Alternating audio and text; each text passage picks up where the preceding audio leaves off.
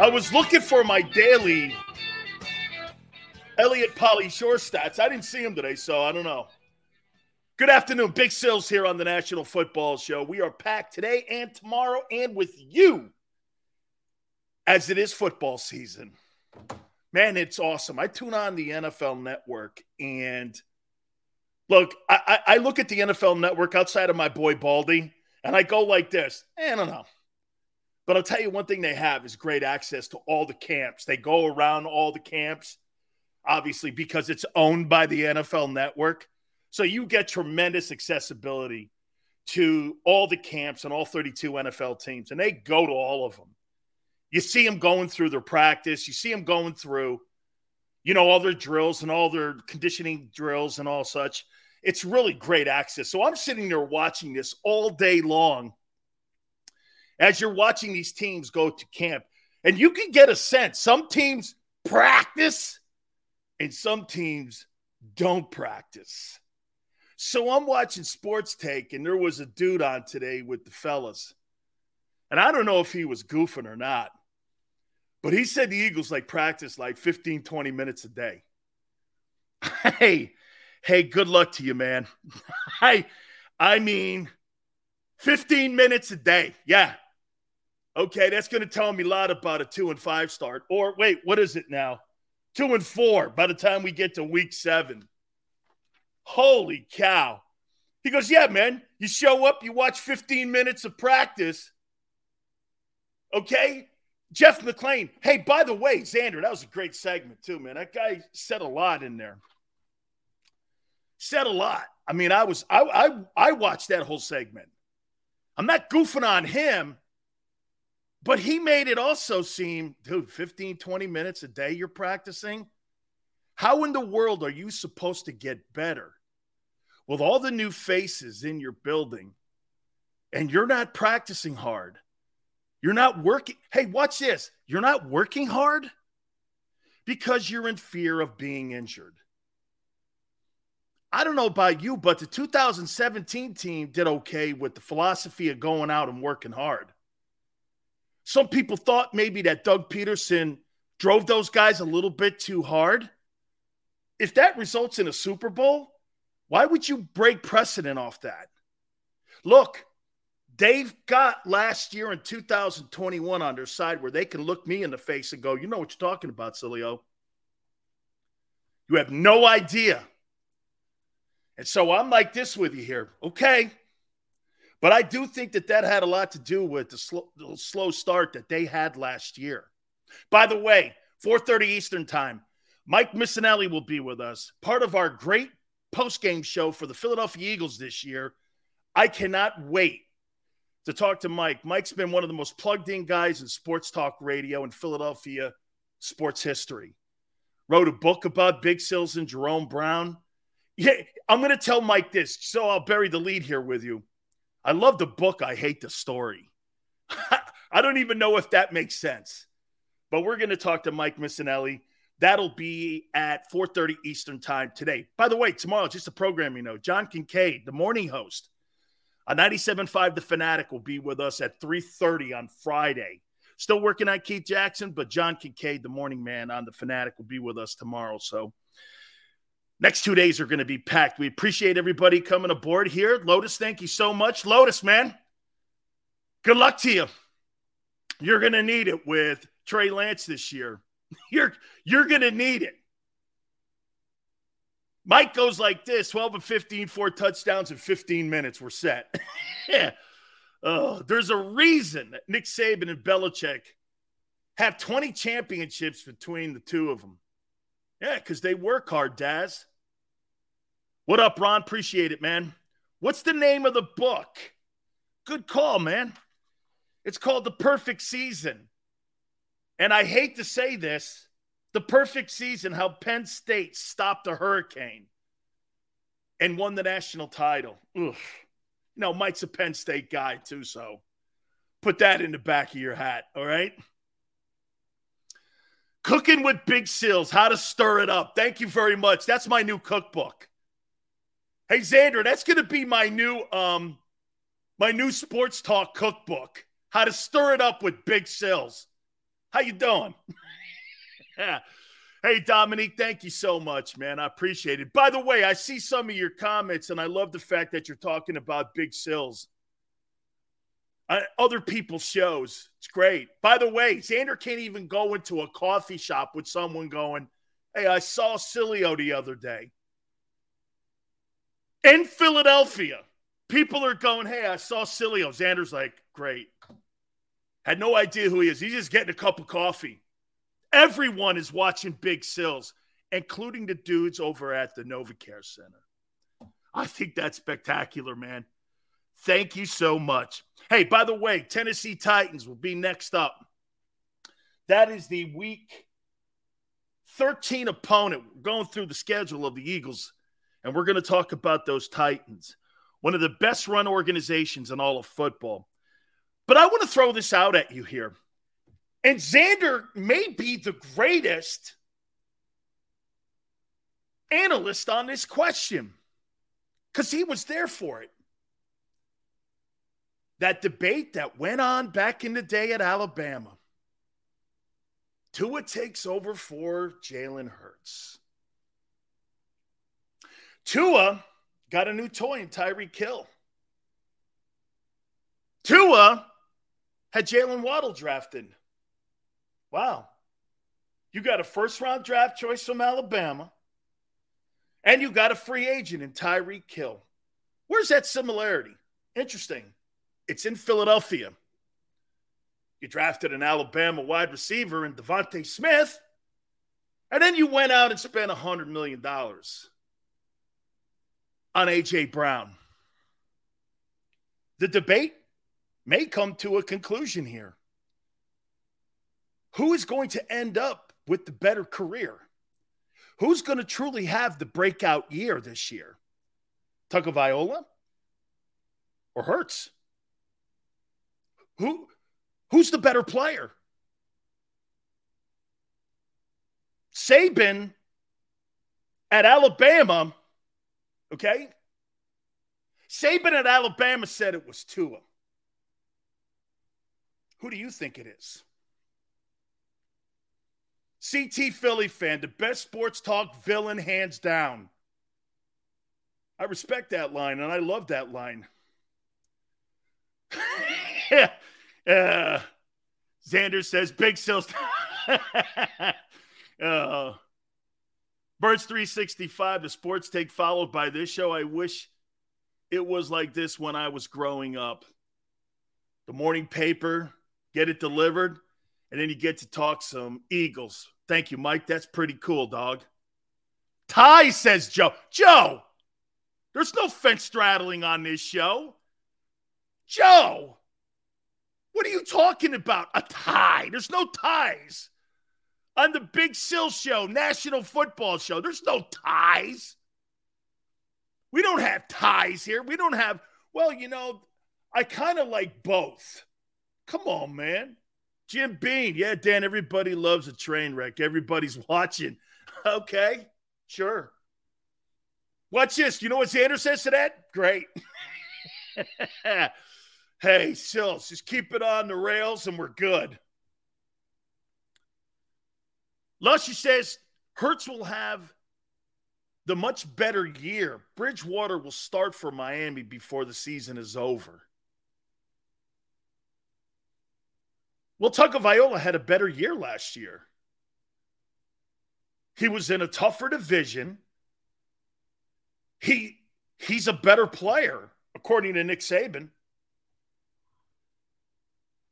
Do you have a female friend who talks sports? Yeah, Joy Taylor. She comes on our show. Any list today? Not today. Not today. Jim Bean, Big Sills, I love it. Please hit the like button, guys. We appreciate you coming aboard. Let me give you my take on it. Send me a note, Xander. Who do you think has the breakout year, Tua or Hurts? I think Miami's got a pretty good offense. Plus, you've got, hey, you want to hear this? Jalen Waddle with Jacoby Brissett last year and Tagovailoa, he did have 104 catches. He did have 1,000 yards. With a defensive-minded coach, too, by the way. and Brian Flores. So when Chris Greer grabbed him, they knew kind of what they had with Waddle. Hey, and for the record, Jalen Waddle was evaluated as a better player than Devontae Smith. Prior to Waddle getting hurt at Alabama, I may be wrong, Xander, but people thought Jalen Waddle was a better player. And by the way, I think he was drafted ahead of him. Okay? Right? I think Tua is a better quarterback, if that answers your question. It does. You were there. Okay? Wow. I happen to think Tua's going to have a breakout season too. I think Tua's a more accurate player. The issue with Tua is the fact that he can't stay healthy. That's his problem. That's part of the evaluation too. And that goes on the side of Jalen Hurts. You know what Jalen has going for him this year? He's a tough kid. There's no question he's worked on his body. He looks like a different ball player, and he's put the work in. You can see it from a year ago to today. That's a different looking dude. I don't know if that translates into being a better quarterback, but he's understanding that this is the war of attrition. It's a 17-game NFL season. You've got to condition your body for it. I'm going to say this to you too, guys. When you're a rookie or you're a young player and you play in the NFL and you're used to playing 12 or 13 ball games and you go into a 16-game schedule plus the 4 games back in the day for exhibition football, man, by the end of the year, you are mentally fatigued. It's a thing. It's a thing. It is. I would say that Jalen Hurts is more mentally prepared for this year than he was a year ago because there was a lot of unknowns. He kind of knows the guardrails on quarterback in the NFL. Slide. Throw the ball away. Patience. Don't have to be in a hurry. It's funny, you don't have to be in a hurry, but you have to have a sense of urgency. It's kind of what it is, and it's a convoluted message that I'm telling you. But that's kind of what it is. Okay? Did they have 2-a-days today? I don't know. They probably took the day off, and they probably went to Starbucks. I don't know what the Eagles did today. They're probably at Starbucks right now, and Sirianni's talking about mochas. I don't know. Hey, the coconut mocha is better than the chocolate mocha, especially when you put sprinkles on it. I don't know. And if you let it sit there, it probably ferments a little better, and you can taste it on your palate later. I don't know, man. That guy's a weirdo too sometimes. They had a walkthrough today. No media. Oh, wow, man. I'm surprised we didn't get stats for that. Tua is more polished as a passer. Dank, I agree. We're all in a hurry up scenario, says CT Philly fan. Hurts needs to relax in the pocket and trust his O-line. Sub, correct. That's the one thing Wentz has to work on too. Dude, here, watch this, Sub. Here's Carson Wentz. Stop patting the gosh dang ball too, dog. You're tipping everything off when you do that. You know what's D lineman? You watch everything that a quarterback does. Goes to his mouth twice. He's passing. Some guys had that. Guy looks over to his left and right. Every guy has a mannerism that you're looking for on film. Stop patting that ball, dog. You're tipping it. He'll come to the line of scrimmage sometimes early in his career, and Wentz licks his lips, and you're like, okay, guy, there's a great chance this is a pass. Do me a favor, man. Relax. Throw the ball away. Joseph, what up, brother? Sills, the show sucks. Don't know how I'm sitting through a 4th day of this. I know, man, right? It's terrible. It's terrible. Colt, hey, Sills. Why don't left-handed quarterbacks make it in the NFL? That's because most personnel is set up for right-hand quarterbacks. It's a whole different skill set. You got a left-handed quarterback, and that's why Tua is a novelty. Think of this for a second. If Tua goes down, that means your right tackle is your left tackle. Everything is reversed. Your best player on a left-handed quarterback is your right tackle, not your left tackle for a right-hand quarterback protecting the blind side. So most personnel set up the reverse.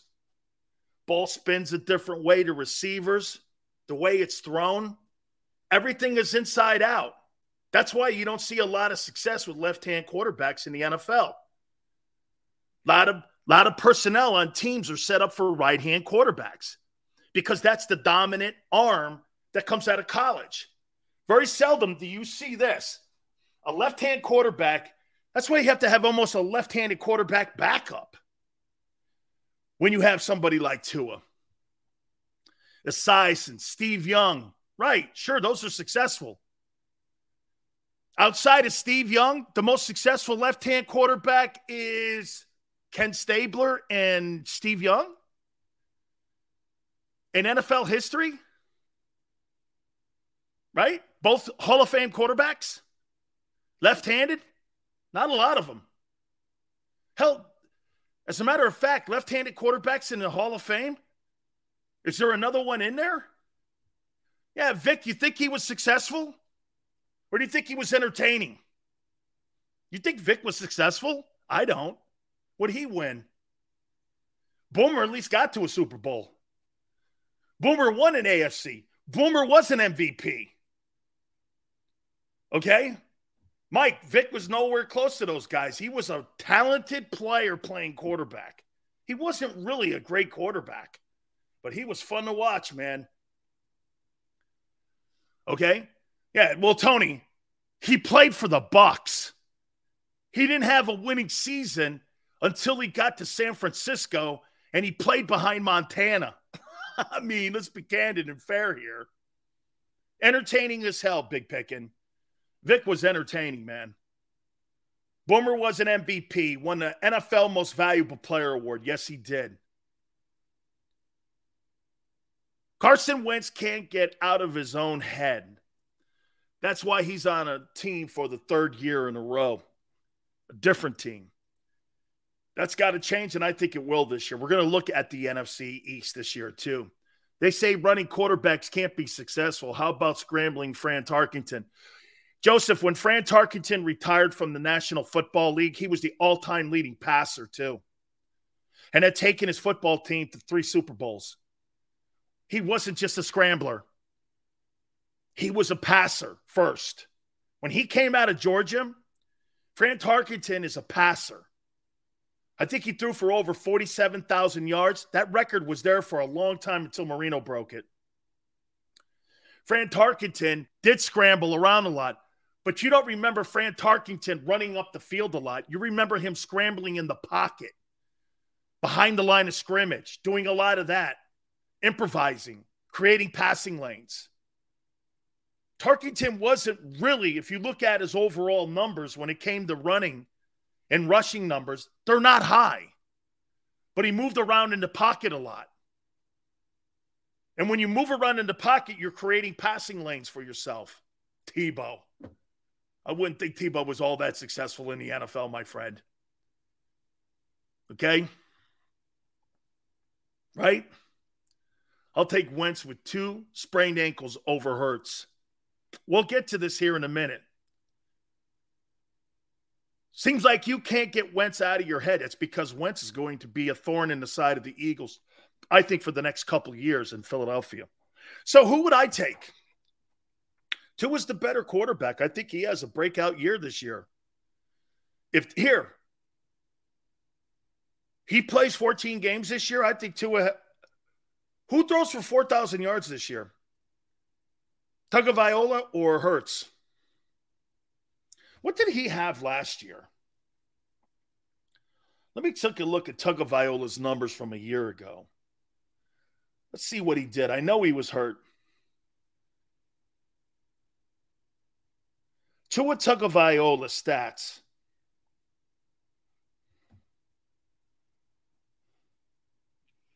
I think he had a pretty decent year last year.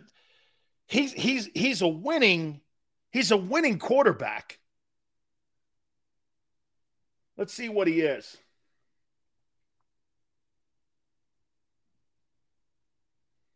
Okay, Tagovailoa. By the way, he's 13-18. Played in 12 games last year. Was 7-5 last year. Year before that, he was 6-3. 16 touchdowns, 10 picks, 67.8 completion percentage. Damn, he had just as many completions as Jalen Hurts did. And he played in 4 less games.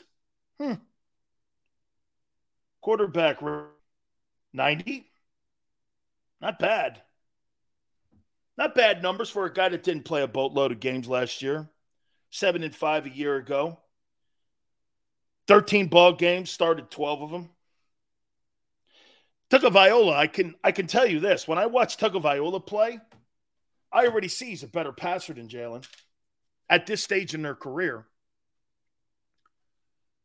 At this stage. And beat winning teams. Thank you, Keith. That's correct. He did beat winning teams.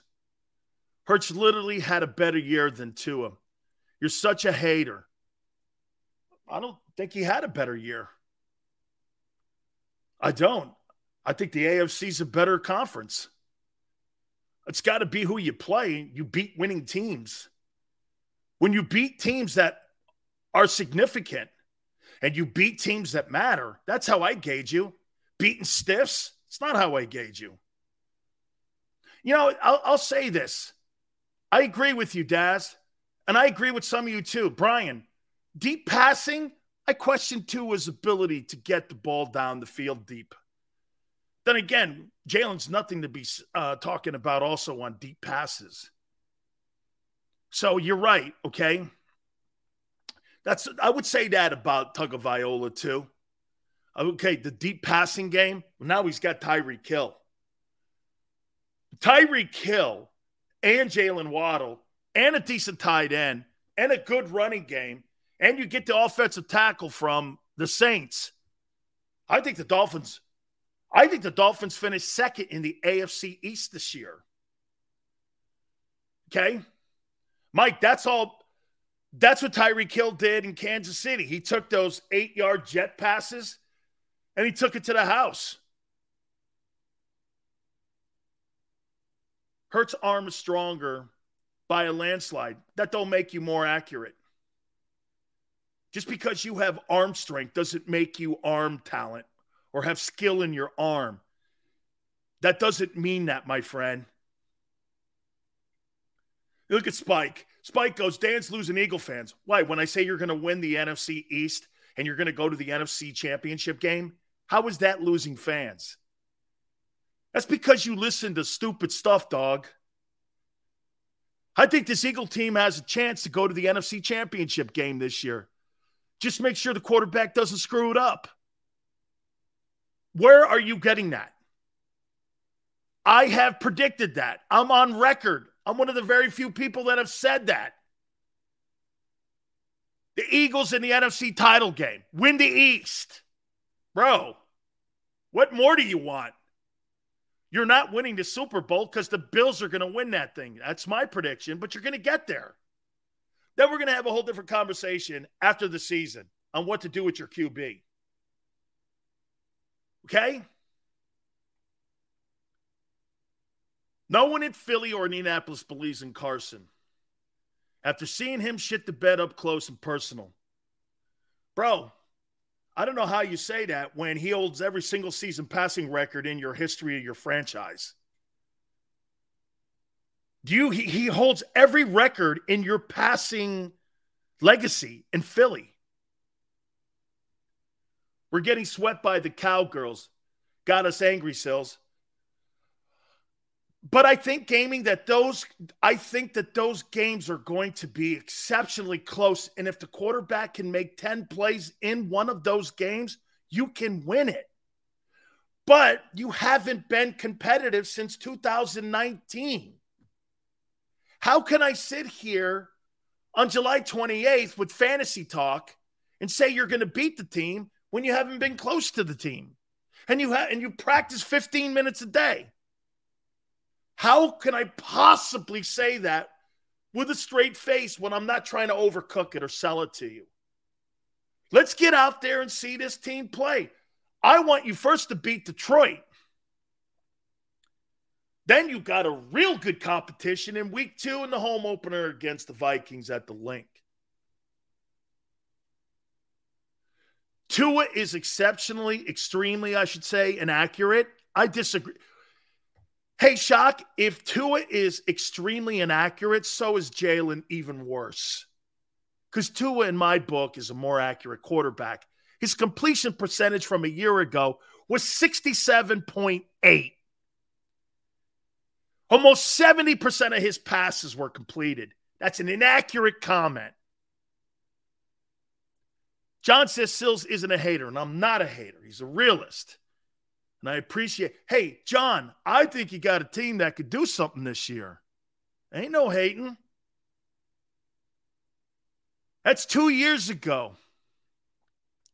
Yeah, you downgraded in your coach. What, you think Nick Sirianni's an upgrade from Doug Peterson? Are you crazy? If the Cowboys are all overrated, they destroyed you last year. Don't say that. Dank, right? 67% completion percentage is extremely inaccurate. I don't think that guy knows what the definition of inaccurate is. Tua is still injured. He's dinking and dunking. Brady made a career out of that, Spike. Brady made a career out of dinking and dunking, tight end 1 or 2 times over the top, plus 25, and the guy won 7 Super Bowls doing it. If that results in that, give me dinking and dunking every day. Dinking and dunking every day leads to 7 Super Bowls? Sign me up. Oh, yeah, but he's a game manager. Well, if a game manager results in the all-time winningest quarterback in the history of the sport and considered the greatest NFL player of all time and the greatest teammate of all time, sign me up. I don't even want Hurts as a quarterback, but man, do I want him to ball. Flex, me too. Tua ain't Brady. I'm talking philosophy, Reyes. Holy cow. Oh, here. Let me bury that. I will never compare anybody to Tom Brady. I'll compare styles to Tom Brady. Okay? Styles. Nobody in their right mind would compare Brady's resume because there is nobody that can be comparable to. Do you know who Tom Brady is today? He's Tiger Woods. Every year we come up with the next new Rory McIlroy. Oh, it's going to be Patrick Mahomes. Oh, it's going to be Josh Allen. Hey, it could be this Justin Herbert. And you know what ends up happening? There's only one Tiger Woods.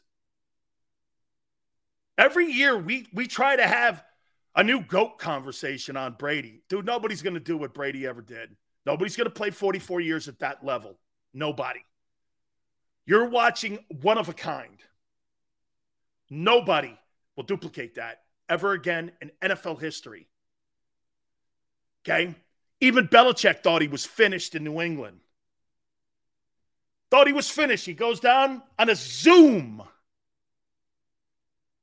On a Zoom. Gets his players motivated and they win it. Unbelievable. Bottom of the hour here in a couple minutes here. We're going to talk about the Tennessee Titans. That's going to be the week 13 opponent for the Eagles here. 60% sucks too. Okay, well. Okay. Kind of.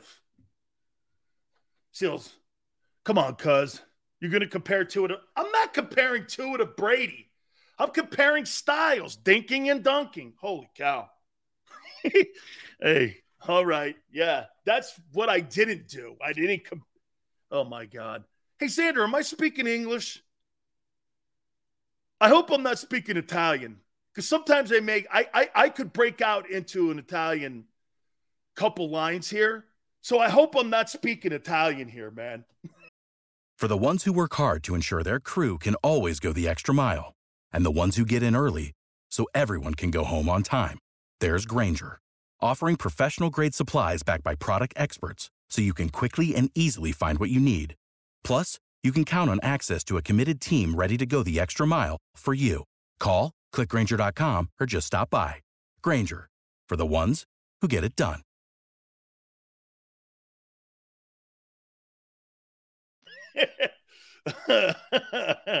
No, you're speaking Sileo. I don't know what that means, but I'm assuming it's an insult. Hey, Big Sil's here for Morgan & Morgan, where the fee is free. If you've been hurt or injured on the job, please do me a favor and call our friends over at Morgan & Morgan. For the people. That's right, man. It's not a slogan. This is who they are. And for the last 30 years, who they are is collecting over $13.5 billion for their clients. 800 attorneys strong in offices in Philly, New York, and in Florida are there to do battle for you. There's no intimidation with the biggest law firm in the country, and that is Morgan & Morgan. They're there to battle. No such thing, like I said, as a fender bender. Look, the call is free. The consultation is free. Call them at 800-512-1600. That's 800-512-1600. Listen, they're open 24/7, 7 days a week. And do me a favor. When you call Morgan & Morgan, tell them Big Sil sent you. Many times when people are injured at a place of business, they don't realize they may have a case. The fact is, injuries should not happen. And most of the time when someone is injured, someone is at fault. Maybe the store manager installed a cheap, slippery floor, or there wasn't proper security. After an injury at a hotel, restaurant, store, or any place of business, it's so important to call us. Time matters, size matters. Morgan & Morgan, for the people.com. Go for the pulls and the pools. Go for the oohs and the ahs.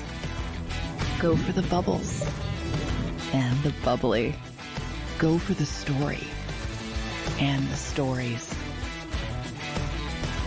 Go the win. Go to Ocean Casino Resort. Book your trip at theoceanac.com. Action News at 11 with Rick Williams. It's the team you trust to bring it all together. The stories that impact your community, a sports roundup for the locals, and the AccuWeather forecast you depend on. Action News at 11 with Rick Williams.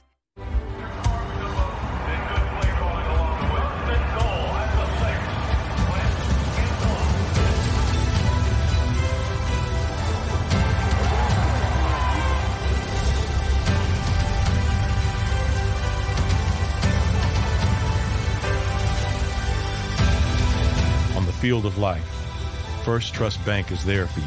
Champions on three. 1, 2, 3. Because Philadelphia dreams deserve a Philadelphia bank.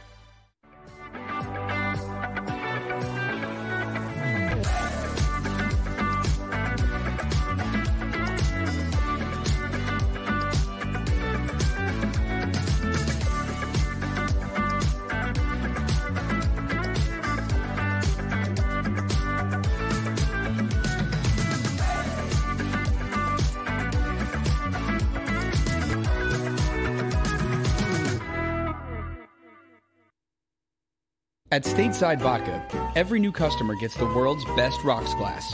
Free. What's that? A rocks glass? You're telling me that bottle is cut in half? You could say that. Holy shit. And you're telling me I can get one of these glasses for free? That's right. One free rocks glass per customer with each first-time purchase of Stateside Vodka. So good, it just disappears.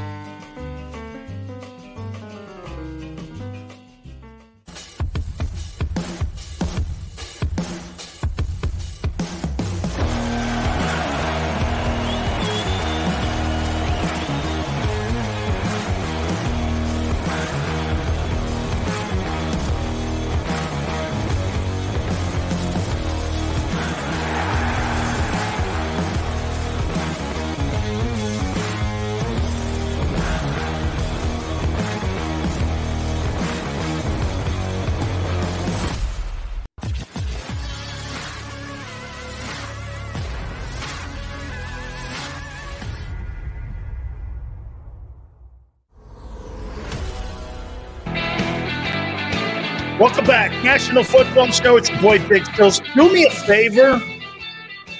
And please go over to our website and also over to our channel page where you see some of those great practice videos that John McMullen posted. They're pretty dope. Okay? They are, man. I love watching that stuff. I said it to you yesterday because it tells me where they're at, what they're doing, how they're working on individual techniques. I like that stuff. I don't know about you, but I do. And go over there. It's really great stuff. And it's our own content, which is always my favorite. I love creating our own content. I used to tell people that all the time who ask me questions about starting a radio show. Don't rely on other people's content. Create your own content. That's the number one thing that you can always do. That's why we have some of the biggest guests on the planet on our program, is because we create our own content. I've done that my entire career. That's why we get people that say something on the program. Okay, so that's always been something that I've been really proud of, and that's great stuff that John McMullen put out there. So I invite you to go over there. Real quick, before I get into the Tennessee Titans, the Week 13 opponent for the Eagles. I get asked the question all the time about my college, the University of Miami, and I just real quick here. I get asked this question, Sills, when do you think Miami will be back? Can I tell you? Very simple. When you're afraid to leave the practice field or you're afraid to come out of games because you'll lose your job. That's what they have at Alabama. Xander knows this as well as I do. If you leave and you put your hand up and come out of an Alabama game, you may lose your job. Because there's 7 guys deep. I had Cortez Kennedy and Russell Maryland behind me. I'm not coming out of ball games. Big Sills don't sit the bench. I ain't coming out of games. I don't care if my arm's hanging. I'm not coming out of games. I don't sit the bench. That ain't working. That's when you know you're back, is when you're afraid to come out of a scrimmage or a game. Those are the great programs. When you're in a comfort zone, like you see that country club they have with the Eagles, that's a problem. Competition creates competitiveness, sense of urgency, lean forward stuff. I like that. I don't want any player on any team at any level to think that their job is safe, because then you get complacency. You want to know why teams haven't repeated in the NFL for Super Bowls in the last 19 years? Is because teams get comfortable with their position where they are. The Rams are a prime example of this. The one thing that Nick Saban does and the one thing that Belichick does is that he makes sure everyone knows your job's on the line every year. I don't care what the name on the back of the jersey says. See, in Philadelphia, they've handed out starting assignments already without even practicing. Is that an issue? For me, it is. For them, they think health is more important. And see, this is an ego thing. Howie believes he knows the best talent that's on his roster without practicing. And that's why they're not practicing. They look at it like this. The front office knows which guys are the best, instead of guys earning it. And that's why when you get into games against good teams, you get destroyed, because nobody had to fight for anything. Now, what saves the Eagles? Some of those guys that are on that football team have gone through the war of having won that thing and lifted up the Lombardi trophy. Some of those guys had to fight for it. Howie hands out assignments. Here, it's yours. No, not you. Here, it's you. Every Thursday, Nick Sirianni's got to wait and see who's earned Howie's trust, not the head coach's trust. Am I wrong? Am I wrong when I say that? You're not earning Nick Sirianni's trust. You're earning Howie Roseman's trust for playing time on Sundays. Am I wrong?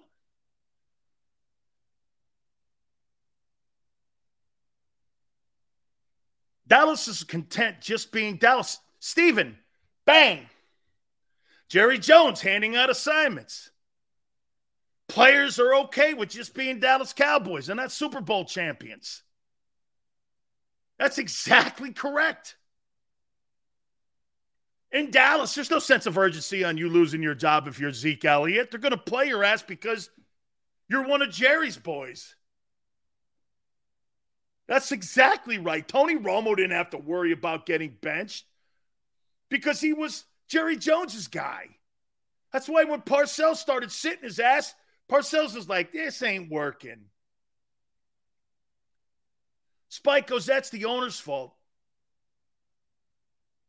Okay, that's right. It's also the owner's fault in Philly for giving that much power to the general manager. I don't want the general manager to have anything to say on Sundays.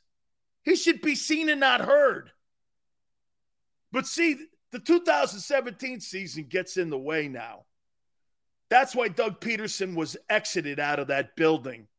So now Howie gets all the credit. Like I said, they should have just put Howie Roseman's name on all 53 rings that they handed out to the players because he thinks he won that thing and no one else. Not Doug or not Frank or not Wentz or not Foles. It was players and coaches that won that thing. Well, you think people in the front office weren't nervous after Wentz went down and Doug Peterson settled the waters and went like this? It's okay, I got this. Me and Frank were backup players. Foles is going to do fine. And actually, there was no drop-off. Actually, it may have ticked up. Cowboys still living in the 90s? Correct. They're still trying to hey, G Meta. The Cowboys are still trying to duplicate what they did in the 90s, not realizing you can't duplicate greatness. You have to make your own greatness. Okay? Greatness is something that you create yourself. There's one Tom Brady. There's one Tiger Woods. There's one Wayne Gretzky. Okay? I mean, there's one Bill Belichick. Everyone wants the next Andy Reid or whatever. Well, let's get a quarterback coach and turn him into a head coach. That's Joe Philbin how that worked out. Andy Reid was behind Holmgren. He wasn't calling plays in Green Bay. No one knew that that would work in Philly. As a matter of fact, if I remember some of the headlines, Andy who? Right? I mean, he was a quarterback coach behind Mike Holmgren who called all the plays with Favre. Nobody knew Andy Reid was going to be a good coach.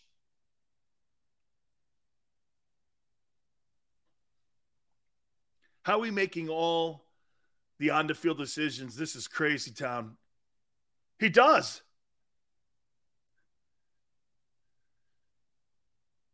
Frank Reich's the greatest comeback quarterback of all time.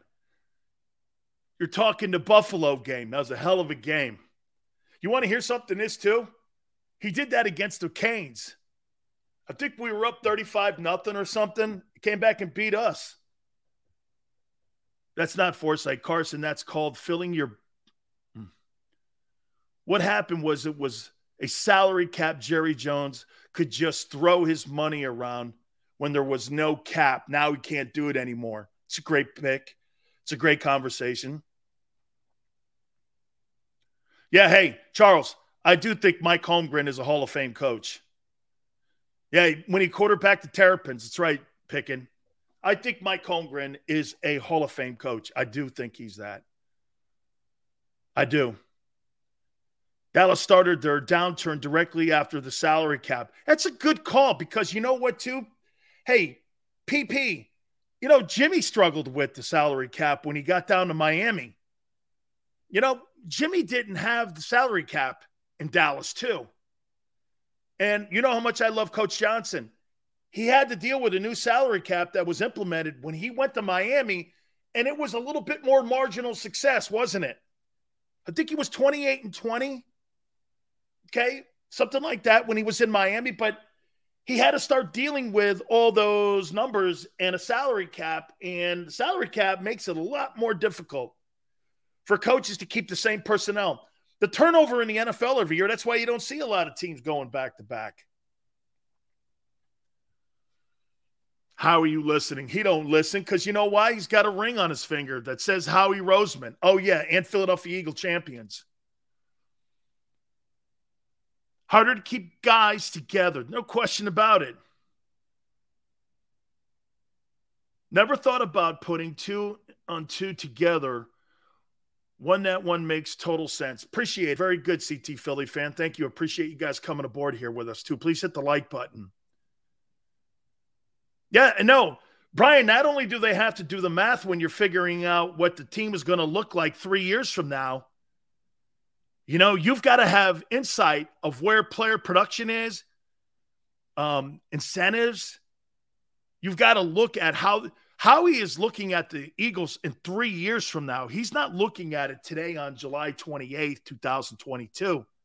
A general manager, this is why I think he sometimes puts speed bumps in the way of the franchise. I don't want my general manager thinking about today's football team on July 28th. I need to have my general manager worried about what my football team is going to look like in July 28th, 2024.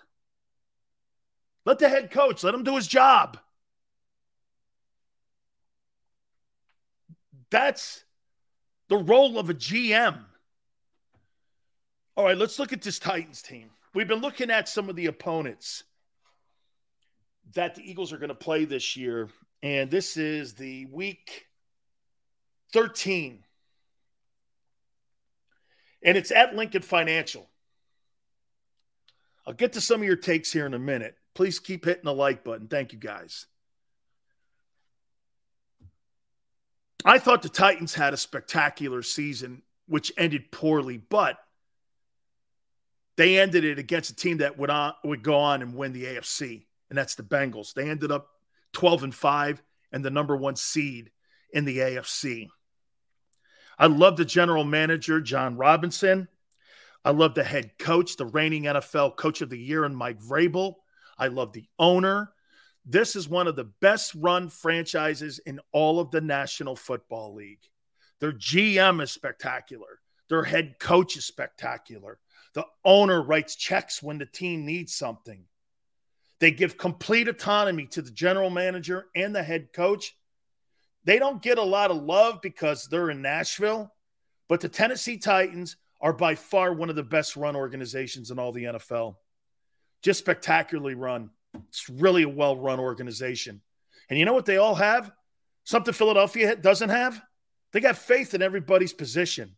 And they got trust that they're going to do their job. Vrabel's going to be the coach. Robinson's going to be the general manager.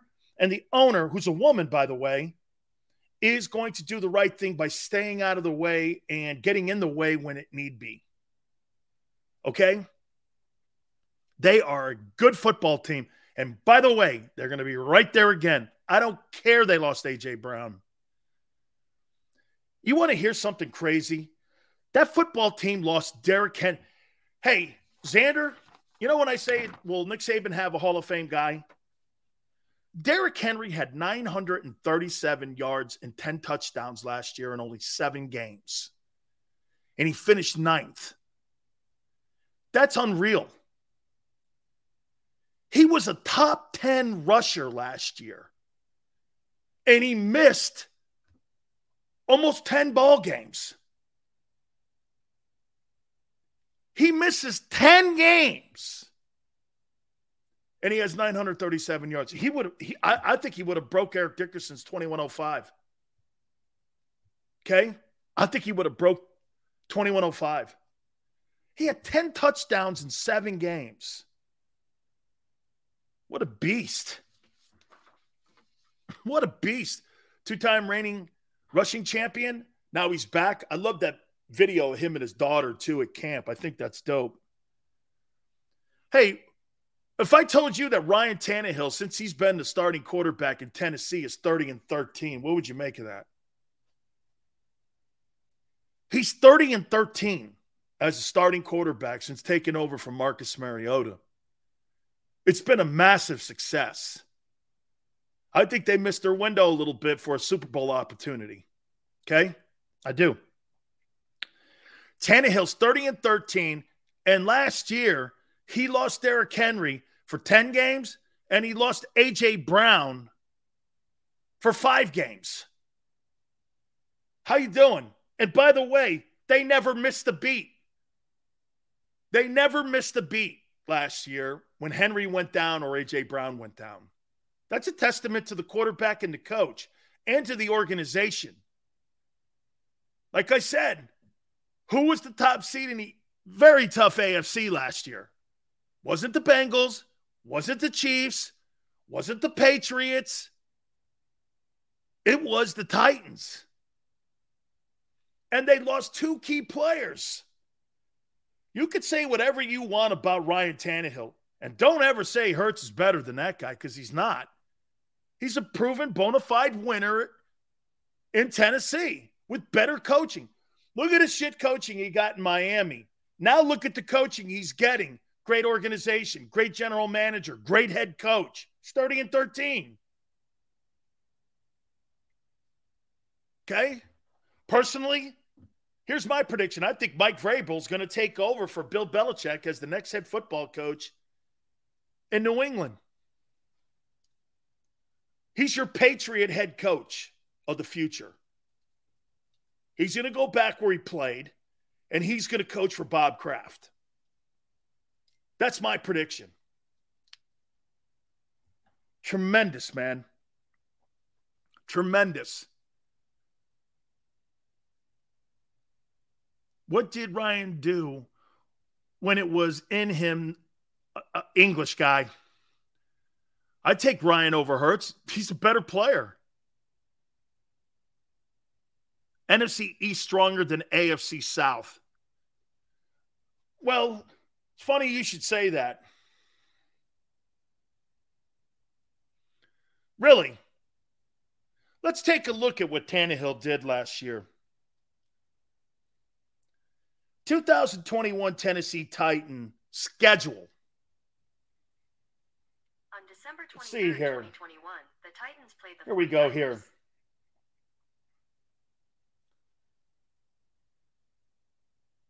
Let's see what they did last year.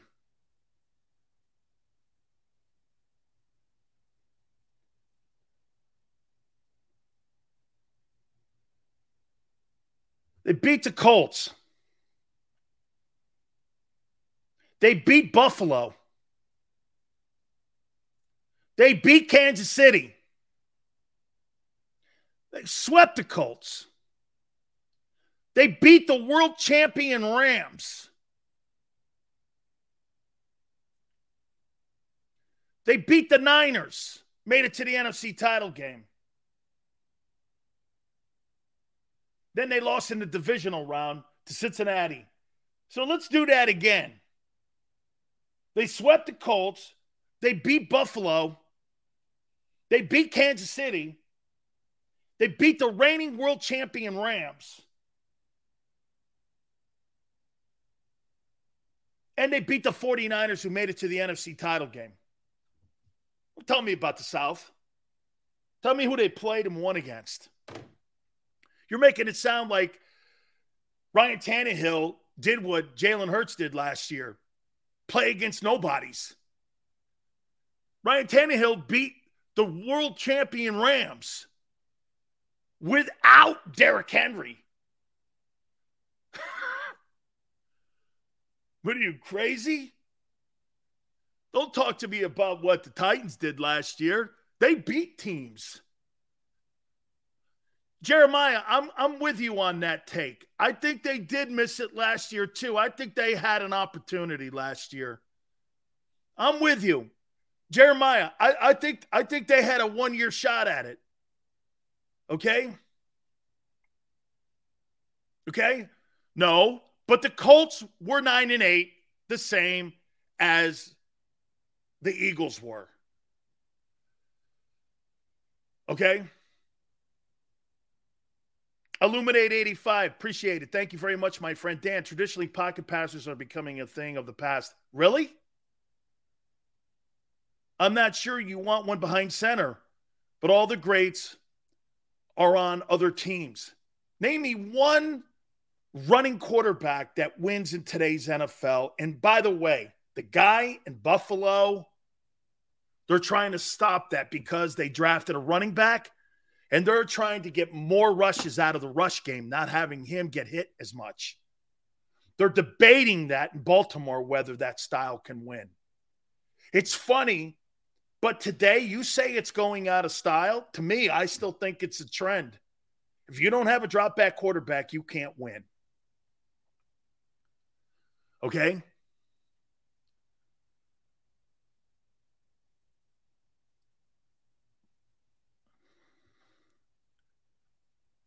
Thirty and 13. This Treylon Burks kid didn't get out to a good start in these mini camps. I'm suspect on him. You're gasping in helmets and shorts. Kid, we were goofing on Jamar Chase last year talking about the different style of football in the league compared to college football. And so I'm going like this. I kind of goofed on it a little bit. Guy goes out for 1,500 yards. Not a very good start for Burks at Arkansas, taking over for AJ. Let's hope that the kid is able to show people why they drafted him as high as they did in the first round. By the way, they land Robert Woods, the kid that was in Los Angeles. And now he's going to be probably their number one wide receiver there in Tennessee. On the defensive side, Jeffrey Simons is a beast. I would say this to you. You talk about one of the better three-technique defensive tackles. They haven't had a tackle like this since Albert Haynesworth in Tennessee. And he's the real deal. Now, he has a propensity at times to take plays off. Bugs me a bit about him. I like guys that have that engine rocking and rolling every single time they get on a football field. And you could see him at times take some plays off. However, he's a football player that you watch him make these sensational football plays. He's got ungodly a talent. Okay? Joseph, I don't get the asthma stuff. And, it bugs me. And by the way, I think that was one of the more underrated moves in the offseason, the Titans getting Robert Woods. I thought Robert Woods was a heck of a football player with the Rams. And I think he'll make an impact with Tennessee. I do. Hey, you mentioned it there, Big Pickin'. Harold Landry, I thought he was a bust until last year where he had 12 sacks. I was kind of waiting for him. Last year he had 12 sacks. They got after people a little bit. Then again, it doesn't shock you. It's Mike Vrabel. Their back end is going to be a question mark, as every back end is when it comes to defensive backs in the NFL. That's also a rare air to have two great corners, safeties that can cover. But here, I'm going to say it again to you about this Titans organization. The owner's great. The general manager, spectacular. The head coach is the reigning NFL Coach of the Year. They have great management. They do a great job at identifying talent. And you know what's more important about Tennessee? That's why if you think you're going to roll Tennessee in Week 13, you better bring your lunch pail and your miner's cap and your union card, because that's going to be a tough ball game. Mike Vrabel has his team show up every single day. And if you ain't ready, you're going to get your head kicked in. A Mike Vrabel team doesn't show up and just go through the motions. They're going to be ready to roll, man, at Lincoln Financial in Week 13. That team is coached well. It's run well. The GM stays out of the way on game day, and the owner is a great owner. She's got to be one of the best female owners in all of professional sports. They're good, man. They lose a component. And by the way, what you love about them too is they're not afraid to move off of a bad decision. Let me tell you this, man. Everybody in Tennessee loved Marcus Mariota. By the way, I'm really glad to see Marcus Mariota won the starting job in Atlanta on the first day of practice. I hope I've never wished more good on a player more than him in my life. Man, everywhere he goes, community guy, everyone loves him. He takes time for kids, does a lot of stuff with special needs guys. Marcus Mariota is a quality human being. He is a great kid. And I hope Atlanta gives him the opportunity to be a starting quarterback down there of the future. I hope he turns it around and he wins it. I really do. And he wins them over because he's a hell of a guy. And that was a tough move for Vrabel. Vrabel called him in and said, it's not happening. We're going with Tannehill. Better than Jeannie Buss? Take a look at Jeannie Buss's record over the last 10 years. How many losing seasons have they had? 7? And then they win the bubble NBA title, Larry O'Brien trophy with everybody in the bubble. I think they've had 7 losing seasons in the last 10 years. Jeannie Buss is not a good owner. You got a contract in Russell Westbrook. It's like an anchor around your franchise right now. Steven, really, the Lakers are a mess. And you got a papier-mâché guy who wants to play on the perimeter who's 7'3". So you got a 7'3" perimeter shooter who's soft as tissue. You got a guy in Russell Westbrook who hates everything about the Lakers and everybody in the organization, and he doesn't fit. And Jeannie's lost 7 losing seasons in 10 years. She ain't Dr. Buss, dog. Carson goes, Jeannie's good looking. Okay, well, that's a different conversation, brother. Dan, was there a traditional pocket guy drafted in the first round this year? Let's see. A traditional drop back guy. No, because there wasn't really a good quarterback class this year. And that's why. Okay? Next year, you'll have them, and there'll be 7. And 6 of them are traditional drop back. Yeah, no. The first player taken was a defensive tackle. Wasn't a quarterback. That's all you need to know about the draft. Okay? That's all you need to know about it. All right. Mike Missinelli from our great postgame show for the Philadelphia Eagles will join us at 4:30 Eastern time. We are going to look at the NFC East. I'm going to rank the quarterbacks. I'm going to talk about all 4 football teams. Please hit the like button. Keep it right here on the National Football Show. Go for the pulls and the pools. Go for the oohs and the ahs. Go for the bubbles and the bubbly. Go for the story and the stories. Go for the win. Go to Ocean Casino Resort. Book your trip at theoceanac.com. Action News at 11 with Rick Williams. It's the team you trust to bring it all together. The stories that impact your community. A sports roundup for the locals. And the AccuWeather forecast you depend on. Action News at 11 with Rick Williams.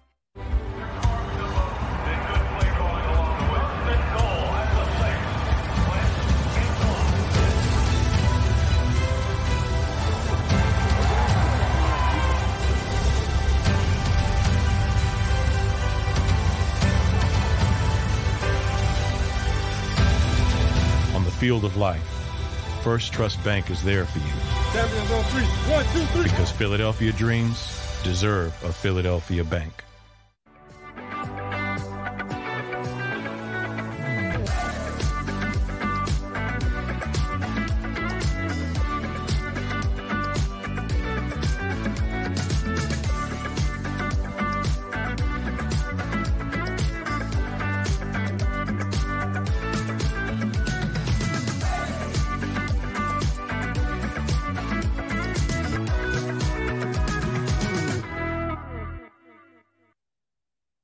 At Stateside Vodka, every new customer gets the world's best rocks glass. Free. What's that? A rocks glass? You're telling me that bottle is cut in half? You could say that. Holy shit. And you're telling me I can get one of these glasses for free? That's right. 1 free rocks glass per customer with each first-time purchase of Stateside Vodka. So good, it just disappears.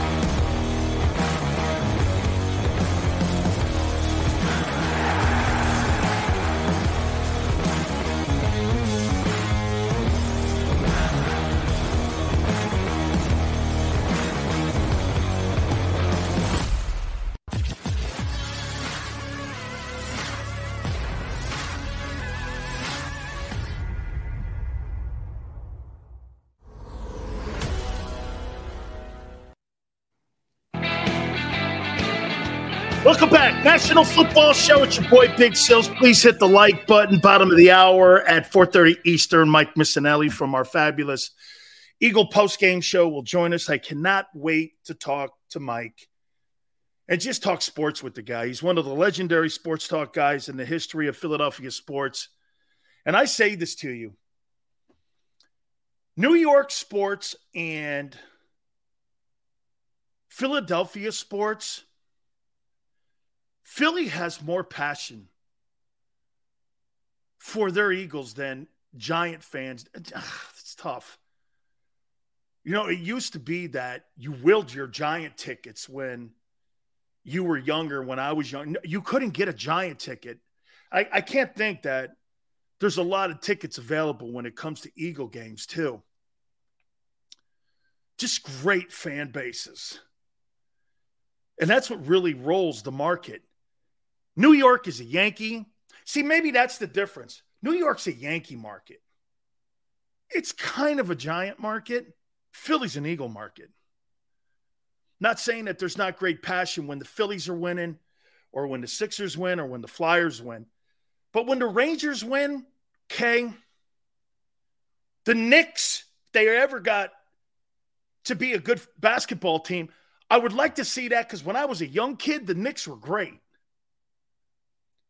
But that's really a Yankee town. And the Giants are second. If I had to rank them in New York, I would say this to you. I'd go Yankees and Giants. Philly, it's Eagles, probably Phillies. And the passion is really driven by the fans. Yankee fans are a lot like Eagle fans. Hey, let's go. Winning one Super Bowl is not enough. Want to be great every year. You should want that. Hey, by the way, Deebo Samuel's not practicing with the Niners. Why do you think that is? Okay, why do you think Deebo Samuel's not practicing with the Niners and he wants his new contract restructured? Same thing what's going on with DK Metcalf in Seattle. You know why? He knows what's coming, and he wants his money now. You think because you put Trey Lance in there that Deebo Samuel is going to be asked to do lesser things or more things for the offense? An inexperienced guy who's not the most accurate guy on the planet, and you're going to put that wideout out there for a guy who struggles in accuracy, and Samuel's numbers will probably go down this year. He knows what's coming. If I was Deebo Samuel, I wouldn't want to be in San Francisco. Not with that guy. That guy's not going to help him on what he's trying to accomplish. He's not getting 100 catches with Trey Lance. He's not. You need to go to some place that somebody can get you the ball. And it ain't San Francisco. They had to gimmick him last year, even with Garoppolo. Run him in the backfield, put him in the slot, jet sweeps. They did everything they could to get him the football last year. And now you got a quarterback who is 19 games of experience from the college game to a couple NFL games. And you think that all of a sudden is going to translate into a pretty competitive NFC West. And you think all of a sudden that guy's going to go from playing against Eagle Creek University, and he was at North Dakota State, and you got to play against the Rams and Jalen Ramsey. Good luck, kid. I want to see that. Deebo's going to have to do more. Exactly, Joseph. And he wants to be compensated. Hey, you're going to pay me? You can't just pay that guy. Watch this. You can't pay that guy just as a wide receiver. This is what you got to pay him. This is probably what he's talking to his people about. Look, Tyreek Hill got $25 million. A.J. Brown got $25 million. But you're asking me to run the ball, too. Take more opportunities at getting shots on me. That's got to cost you an extra $5. Then you're also asking me to do jet sweeps. Come on, dog. You're talking about a $30 million a year guy. 49ers don't want to pay that. You know why? Because they're in a position now, once they get Garoppolo off the books, that they're going to be able to build their team around a rookie contract the same way that the Eagles are building their team, around a $1.1 million contract. Jalen Hurts' value is not as the starter. I don't think people understand that. What do you think Jalen Hurts' biggest asset is as an Eagle quarterback? It's his contract. His biggest advantage that he gives the Eagles is that you can go get a $25 million wideout or a $15 million defensive end / edge rusher. You can go out and pay for James Bradbury. You can't do all those things if you're paying a guy $47 million. You can't do that. How many teams have you seen with guys with big salaries at the quarterback position with a big money wideout? Cooper Kupp had to take less money than what the market dictated so he could stay in LA. Remember what he said? Hey, I don't need to be the highest paid guy. I'm in a great place with a great coach and a great organization. They'll take care of me. Okay, right? The advantage of Jalen is not his play. It's his contract. That's what the Niners are trying to get to by moving Garoppolo's $25 million off their salary cap. Garoppolo's throwing on the side. They're not going to put him in any kind of scrimmages. Samuel's like this. This guy's my quarterback? Jesus. I don't blame the guy. Be like, damn.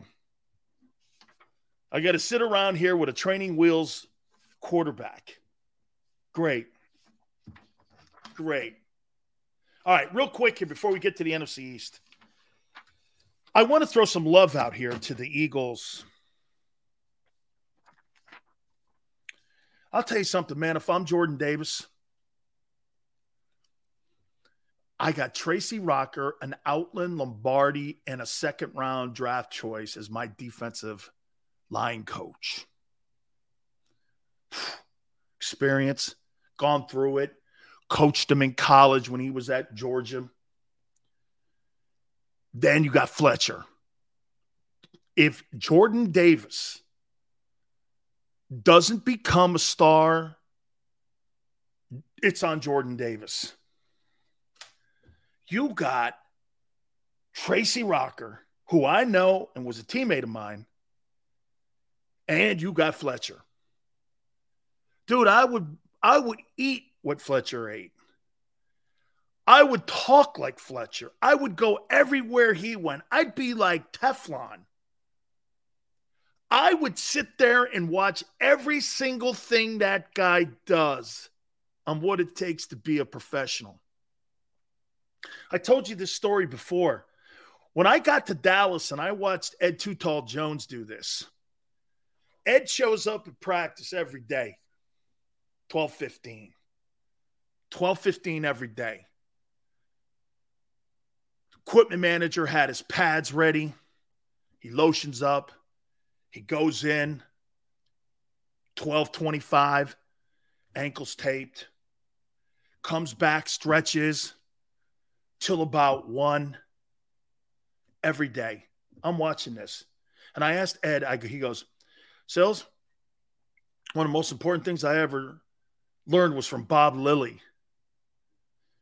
Lilly showed me you got to get a routine. You get into a routine, everything you do every day, the things you eat. He did that for 17 years. Too Tall did it every year, man. One of the most underrated players and one of the greatest people I know. He did everything like that. Dude, Fletcher Cox and you have Tracy Rocker. These two guys played the game. One's coaching it now. One excelled at it. Man, if I'm Jordan Davis and I was coached by Kirby Smart in college and all those great defensive football players, man, I'll tell you what, you talk about a dream life. He couldn't have gone to a better scenario. than to go to the Eagles. That is out of this world great. Rocker was a legend at Auburn. A legend. Outland and Lombardi winner. I believe he was a second-round draft choice by the Washington, at the time, Redskins. Dude, he's a damn good coach. He played with me in the World League after he got injured. And I love Tracy Rocker. I think he's a fine coach. I think he coached at South Carolina a little bit too. And, man, you got him and Fletcher Cox.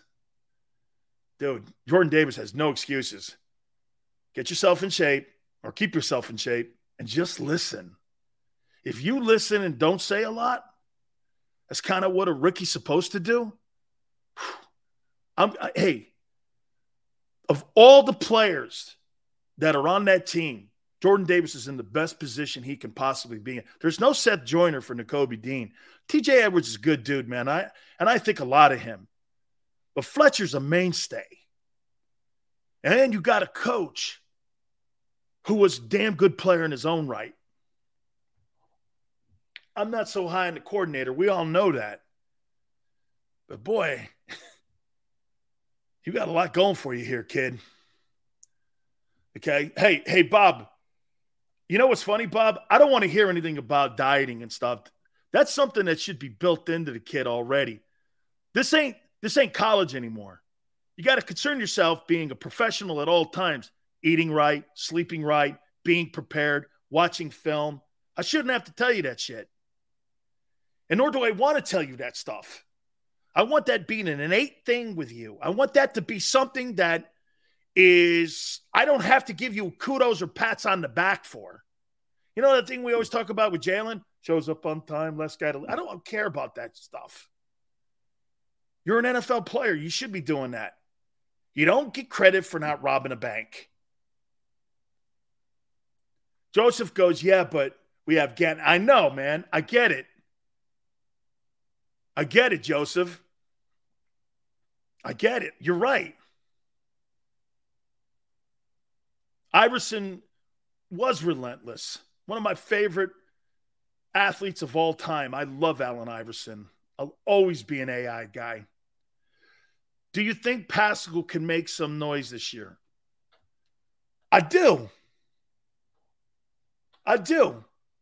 For Sirianni to go after him, I talked to Frank Reich, and you guys know that I'm friends with Frank. I've known Frank 40 years. Frank loved him. Didn't want him to go. But you know what Frank did? Frank wants him to get an opportunity to play and have more playing time.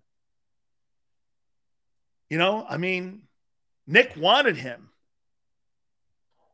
Nick wanted the kid. And so Nick's got his name. It's not a lot of assets. I think it's $1.2 million in salary. I don't think it's a lot that they're surrendering for the guy. Okay? And if he turns out, he turns out. There's a lot of one-year deals here. Okay? A lot of one-year deals here. All right. We take a look before we get Mike Missinelli on with us. The NFC East this year. You know, it's funny. When I tell you guys that I think that the Cowboys are still going to win 2 games this year, you automatically think that I'm throwing trash at you here when I say that. You have to prove to me you have to beat them still. To sit here and have a fantasy conversation with you, I'm not doing it until you prove it to me. I'm going to prove it to you, guy. Like Howie. What's wrong with Howie giving one-year deals and me having to have it proved to me too? I think you guys want me to have some sort of fantasy conversation with you about what I think may happen this year. Whereas when I tell you something, I'm doing the same stuff Howie does. Prove it to me.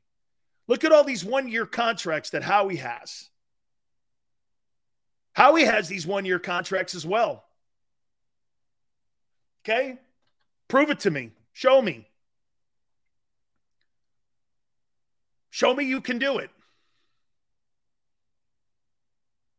Show me you can beat the Cowboys. The Cowboys, now look, I do think that the Eagles now, I do believe that the Eagles have closed the gap.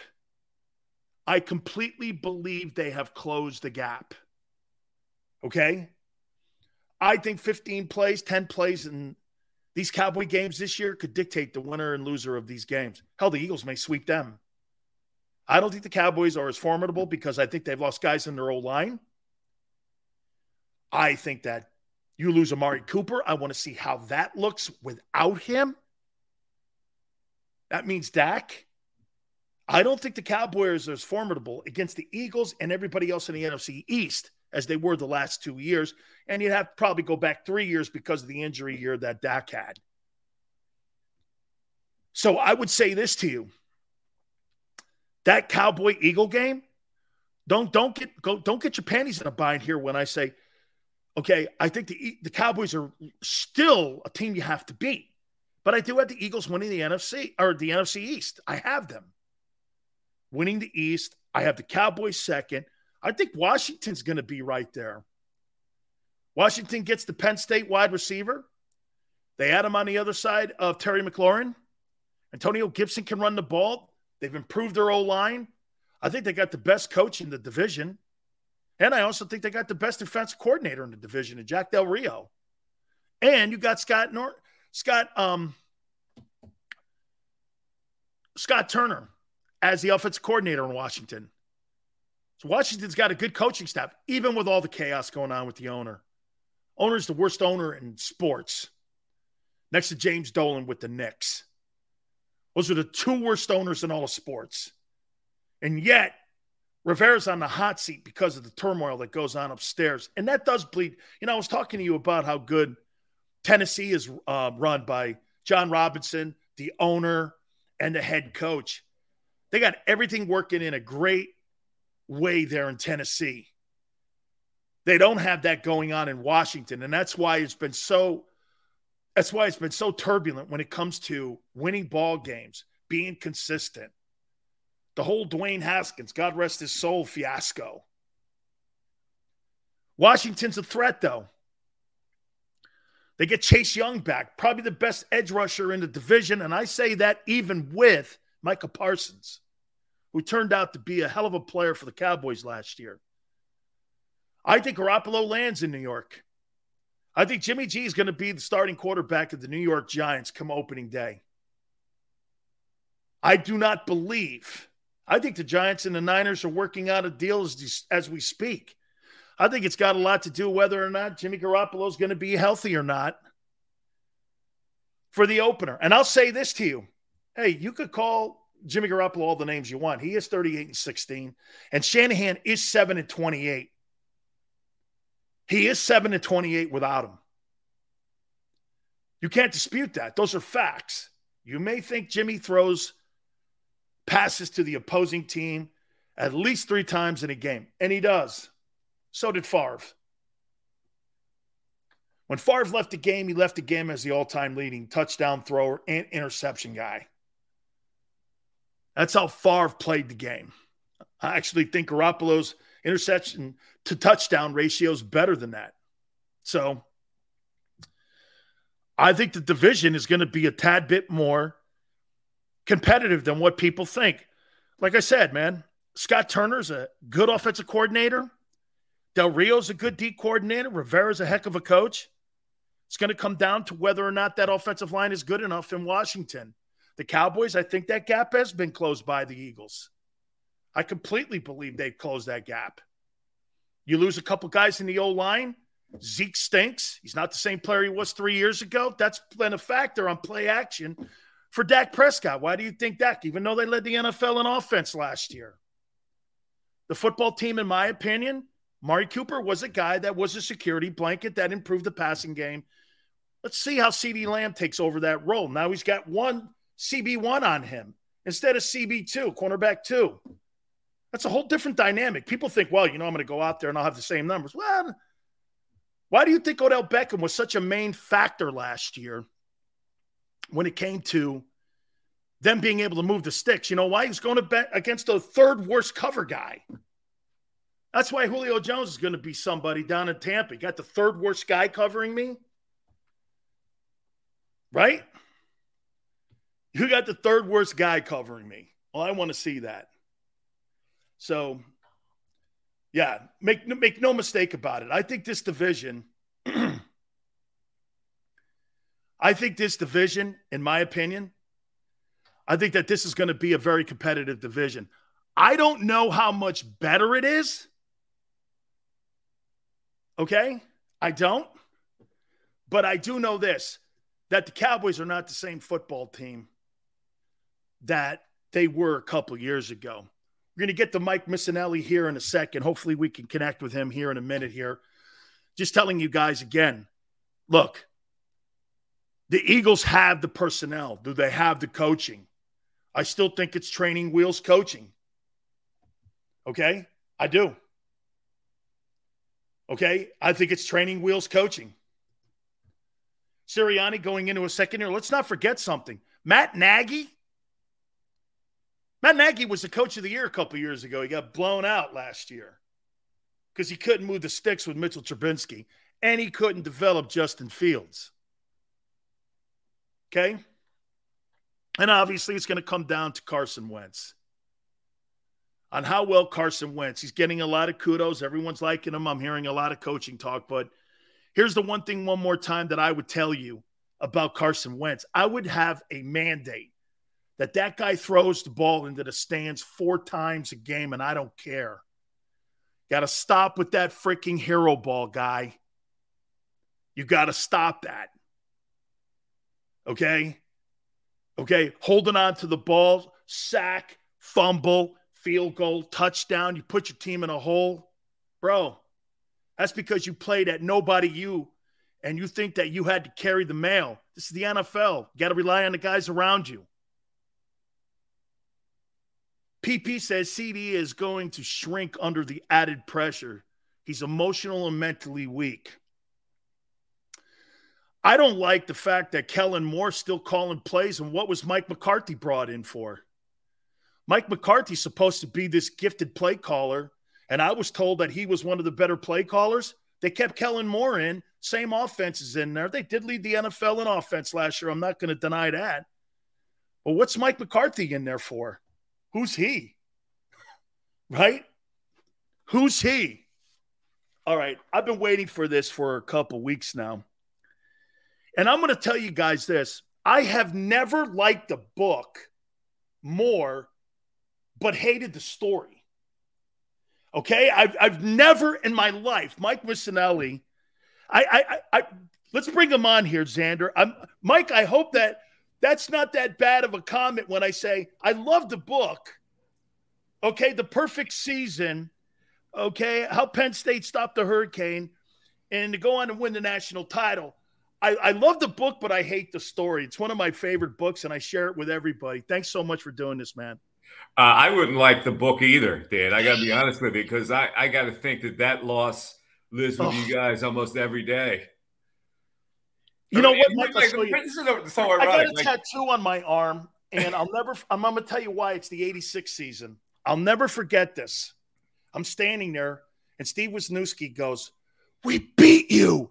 We freaking beat you." And I'm sitting there looking at these guys. We hold these guys to 160 yards.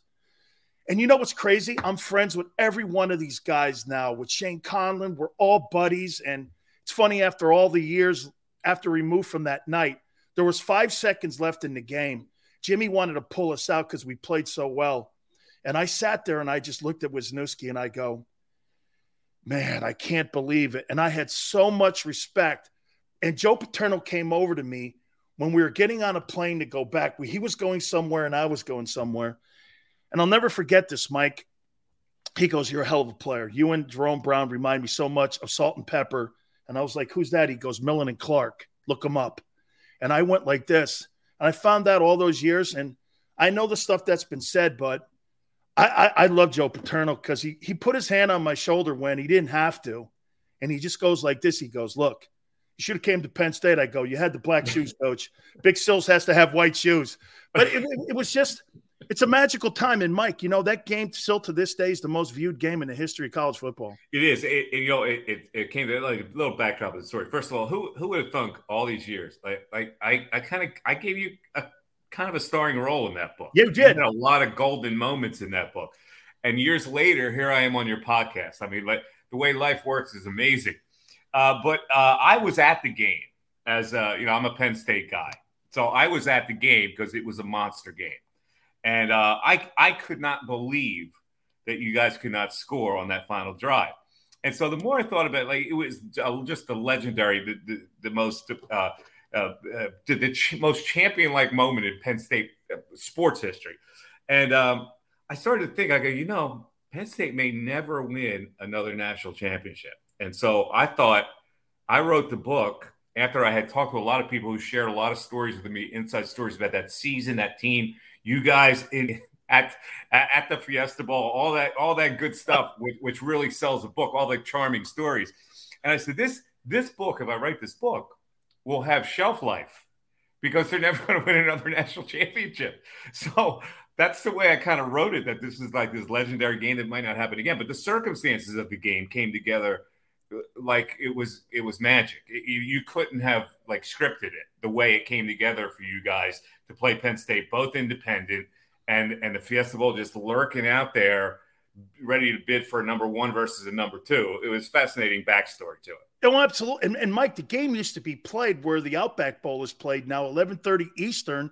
They moved it to January 2nd. They came to us and they go, this is going to be the really first national championship football game. And we were like, let's do it, man. And again, all the years removed. And, me, and I'm going to say this, Mike, and it's probably not going to be very popular with people, but I don't know the story and the backstories about the things that went on with Joe, but I love Joe Paterno. I mean, he came to my home. He recruited me. He looked like my Uncle Bucky. I was sorry sometimes. He always goes, you should have. And I go, Coach, my grandfather wanted me to go to Penn State. And he's like, well, you're a great player. And, how do you feel, Joe Paterno, all these years removed? Well, listen, I don't worship at the altar of Joe Paterno. And that was a dark, it's really funny because I spoke at length with Sandusky for that book because his defensive game plan was pretty unique. Mike, he went in my house and recruited me, and I told people this. Jerry Sandusky's the greatest defensive coordinator in the history of college football, and I don't have a problem saying that. Okay, yeah, it's crazy. You know what he did to Vinny. He had 7 deep, and Vinny didn't really process it. I being Italian, Thank you. I feel like older Italians don't want to be bothered with stuff. Right. So like I don't, it's funny because he really wasn't that close to Sandusky. I know there's a lot of people say, well, he had to preserve him because he was so close to him and he really didn't associate with him that much. But I think he knew that he didn't want to know about these dirty secrets. And now that's his fault. But you know how old Italians are; they don't want to hear that creepy stuff. Plus, it's uncomfortable talk for that era. So in a lot of ways, that was the denial of Joe when it came to that. But listen, you talk to his ex-players. It's funny because this. You like coaches that resonate in your life, and you don't like them when they're there, but then somehow they pop into your brain later on. And this lesson that you learn from him. I think he was that type of guy. The guys that play for him didn't like him at the moment.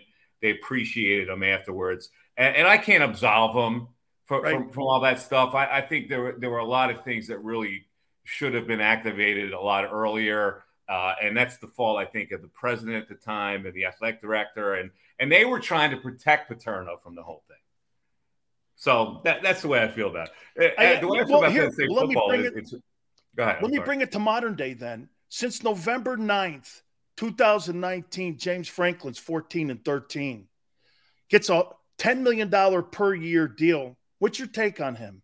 I don't like it. It's funny. Listen, I'm Penn State fans for the most part are happy to be there. And I say this with all admiration. If you're happy just being there and Happy Valley and the whole thing, I'm in it because I like to have the pride of being an alum of a college that wins the national championship or is a contender. And so what I hear about Franklin all the time is, and here's the narrative.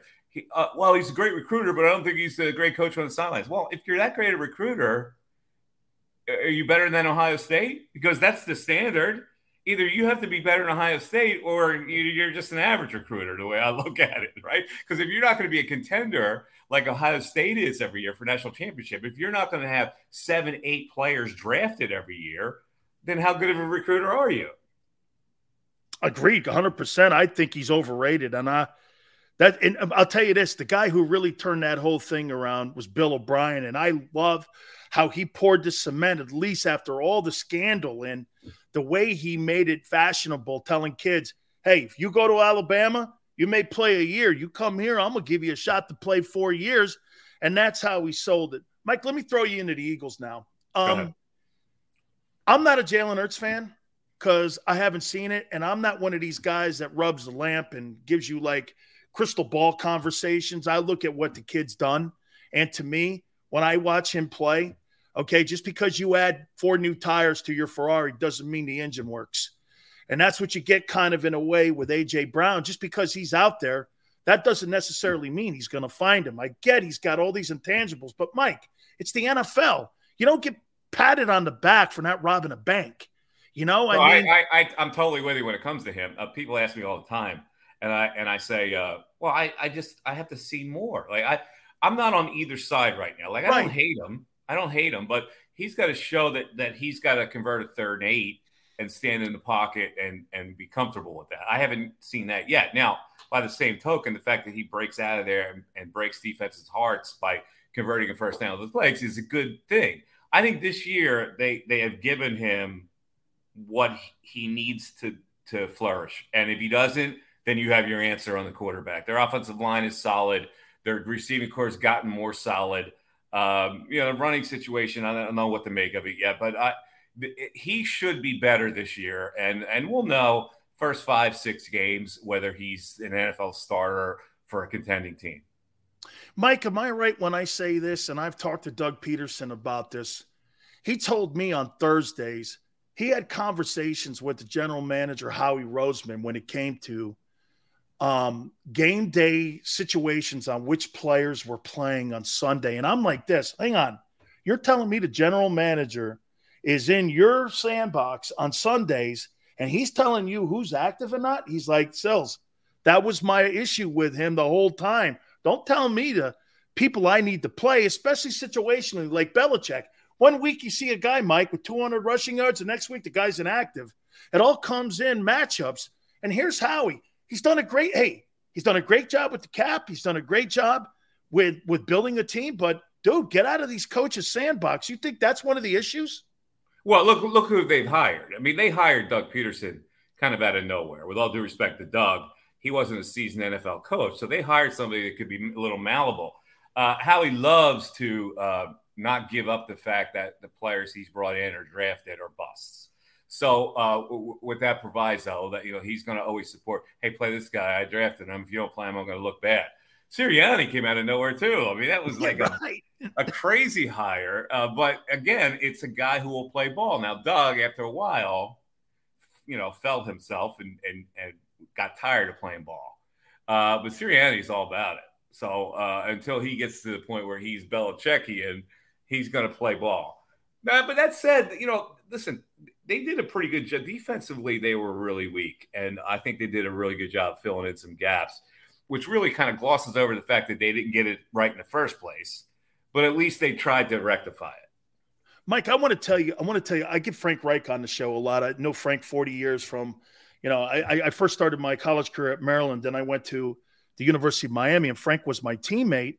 And I listened to this story on Sirianni. So they initially were talking about dealing Wentz to, and Frank confirmed this on our show, they were initially talking about Wentz going to Indy. And I said, who made the call? It's funny, Howard Eskin goes, send me that interview. And I sent it to Howard. Howard's like, so wait a minute. It first started with Wentz going to Indianapolis. And then in the process, Doug was still hired. And all of a sudden, Frank was asked questions about Nick Sirianni. And Frank started selling him as that conversation. And all of a sudden, before you know it, I'm like you, Mike. I go, Nick Sirianni, the wide receiver coach in San Diego at the time when they were still there. And then now he's a head coach. And then you just put it in what is going on in today's NFL. Kevin Stefanski, you see a lot of these young guys that don't have jobs, all of a sudden they're head coaches. So, I mean, that's a really weird dynamic on how he got that job. Are you a fan of Sirianni? I'm a fan because he's a Paisan, so I'm in a way. But, you know, I mean, I don't know. Well, I thought it was ridiculous when he first came in and listening to the stuff he said. It was just kind of laughable that this was an NFL coach. Oh, the seedings. He was doing the rock, paper, scissors, and he's wearing the players' T-shirts and all this kind of Harry horse shit. And the more I looked at it, and listen, I think it was helped by the fact that their schedule really was conducive to them winning as many games. So I'm not really sold on him yet. I don't know what kind of guy he is yet, but I have to give him. Last year they held it together to win some games, and they're pretty optimistic about what they can do this year. It was a very odd hire, and his initial press conference was like, I was thinking to myself, if I'm hiring a coach and a guy comes in with that, because he was so over the top high schoolish. I go, I can't give him the job. But, like I said, I don't know what they saw that was different than what I would see. And God bless the guy. I mean, I hope he develops into a good coach for Philadelphia Eagle fans' sake. Absolutely, man. Bona fortuna to him. I'm pulling for him here, but I mean, holy cow, the Jalen Hurts shirts and the Cowboys shirts. I'm like, I thought I was at a prep rally back in high school, man, getting ready to go down to the Jersey Shore for a couple weeks there. Hey, well, here's the thing, and you know this, like pro players can't be conned, right? So no. The initial honeymoon is, you win some games. Okay, well, we can put up with Harry High School. And you start losing games, and I start to roll.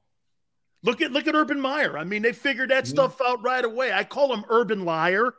So, I mean, all the players kind of looked at this guy and they went, come on, this guy's a bunch of BS here. Mm-hmm. Mike, let me go over to the defense again one last time here with you here.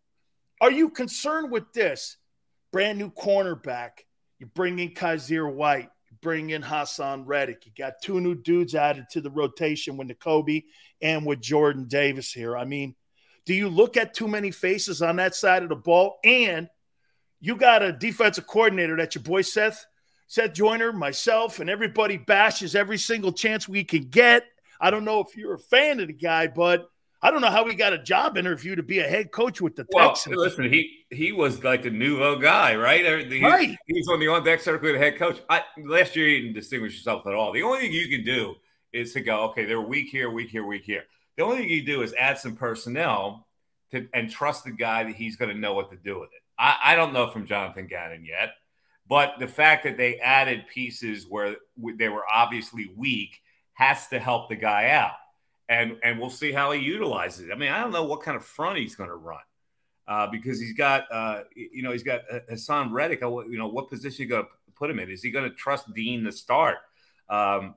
So far, it looks like Dean. They like Dean as a starter. So, but it's really early. It's up to Gannon. Listen, the thing is, you can't hide, and we'll know like right away. Okay, wow, they have better personnel. They should be better. If they're not, it must be defensive coordinator's fault. And, in Philly, it cooks pretty hot towards that.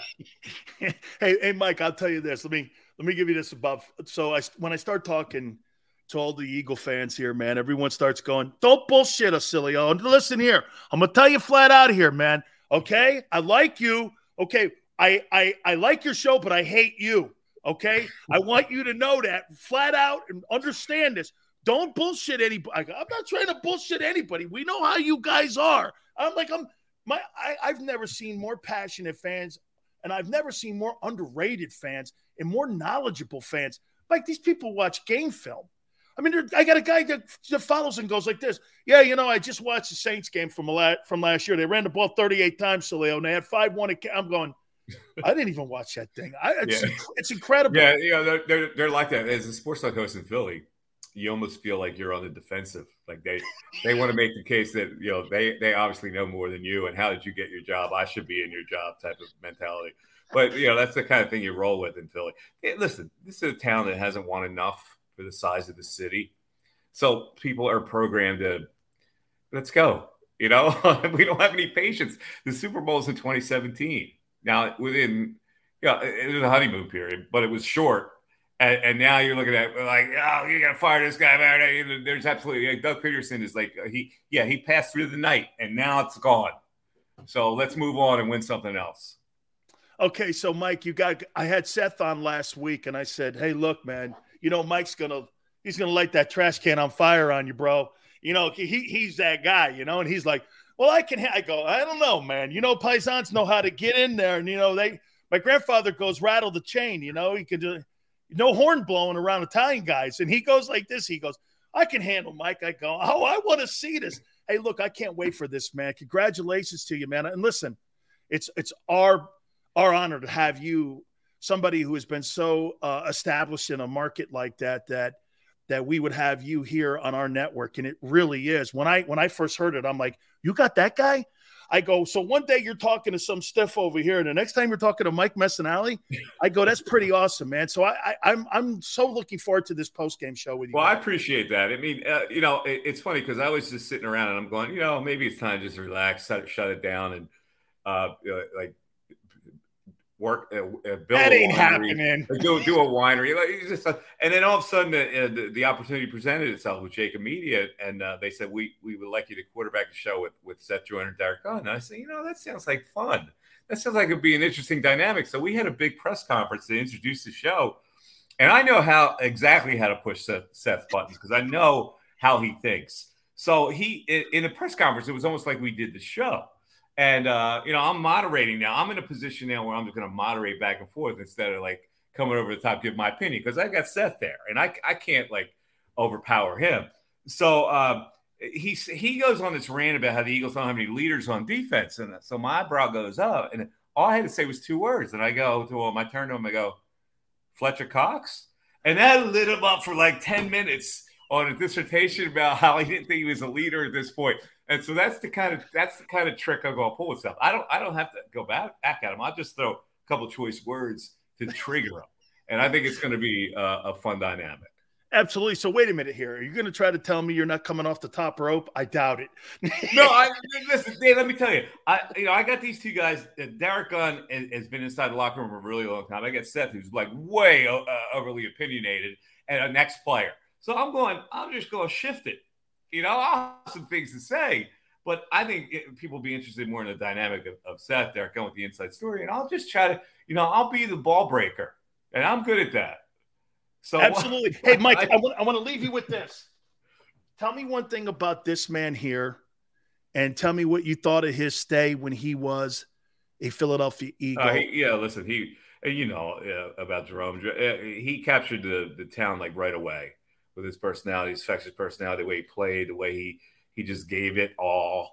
And Philly so appreciated a guy like that. It was so tragic the way it happened. And, he would have been an all-time like top 5 name in Philadelphia had he played his career here. That's how much he resonated. The stories about Jerome that I told in the book and you being his teammate are just hysterical. I talked to Michael Irvin for a really long time for the book, and the stories he told about Jerome were just fantastic. And you guys would go out to the clubs in Phoenix because, like, I agree with you. Like, if you're watching film of Penn State, you got Miami, you're playing for Miami, you go, they can't beat us. I opened the game, Mike, with a 15-yard. I opened the game with a 15-yard sack. I'm standing over the guy.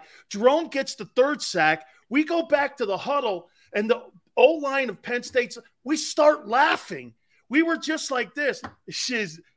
Jerome just started laughing. No, I get it. And so that week for you guys was like, okay, we can, we can win. We're going to win this game. So let's have fun. And so the story Irvin that tells me about going to the clubs in Phoenix, and so we go out in packs of 20, and the first guy would come in and go, it was a cover charge at $10 or whatever it was. The guy behind me's got it. Guy behind me's got it. Guy behind me's got it. The last guy is Jerome Brown. And Irvin goes, now who the hell going to tell Jerome Brown to pay a cover? And they're just great stories that came out of that. Hey, Mike, we're at the steak fry, and I'm standing next to him, and he goes like this. Did the Japanese sit down with the Americans before? And I go, no, dude, that's not the story. That's not the story. I go, you got this thing backwards, guy. No, it was classic. I mean, you guys made it really easy for me to write that book. It's one of the absolutely greatest books that define, and I talk to Jimmy Johnson about that all the time, and I go, I've never read a book that defined who we really were. He wouldn't talk to me. Jimmy wouldn't? He would not talk to me for the book. That loss hurt him so bad. Oh, yes. Or Vinny wouldn't talk about it ever. Let me tell you, Mike, Jimmy says this, it's the loss that taught him how to win games.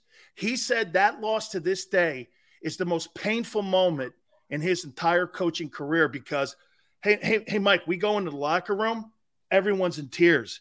And I'm sitting there and I go like this. Now we win the national title next year, but I'm sitting there and I go like this. I'm looking around the room. I see Highsmith and I see all these first round guys. And we just sat there and like I said, I'll never forget Paterno coming into our locker room going, you guys are one of the greatest teams of all time. We kind of took it at the time. You don't want to hear it. Yeah. But then you think about it later on and you're like, Joe didn't have to do that. And there were so many great storylines. I mean, the president made a halftime. That whole thing was such a dynamic moment. And I'll never forget that moment as long as I live. Even though it's funny, Shane Collins like this. Sills, don't you remember me shaking your hand? I go, I don't remember anything after that game except for Penn State people going, we got you. Mike, thank you so much, brother. I appreciate it. Hey, I can't wait to this post-game show, man. And I'm so glad that you're part of what we're doing here. Thank you so much, my friend. I appreciate it. Thanks for having me on. You got it. Mike Missanelli here, legendary sports talker with the Philadelphia folks. And guys, you know him better than anybody. That's good stuff. I can't wait for the upcoming season here too. So Eagle football right around the corner. Don't forget our friends at Morgan & Morgan. Please hit the like button, by the way, where the fee is free. Hey, know this.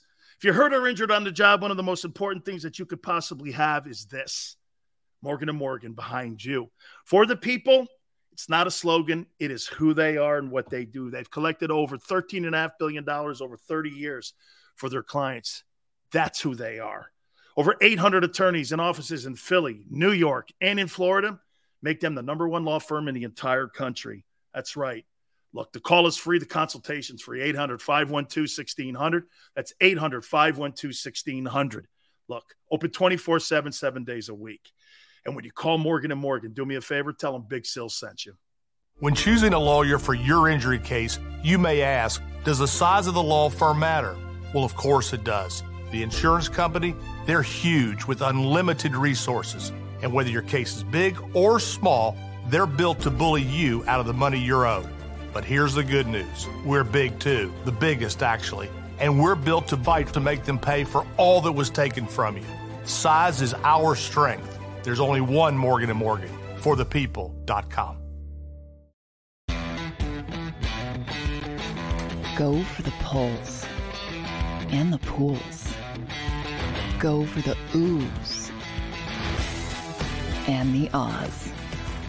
Go for the bubbles and the bubbly. Go for the story and the stories. Go for the win. Go to Ocean Casino Resort. Book your trip at theoceanac.com. Action News at 11 with Rick Williams. It's the team you trust to bring it all together. The stories that impact your community. A sports roundup for the locals.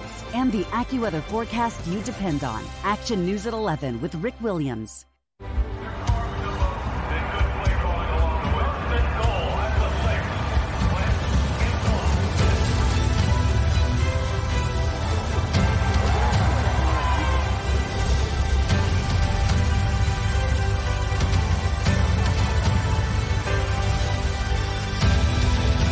Field of life, First Trust Bank is there for you. Champions on 3. 1, 2, 3. Because Philadelphia dreams deserve a Philadelphia bank.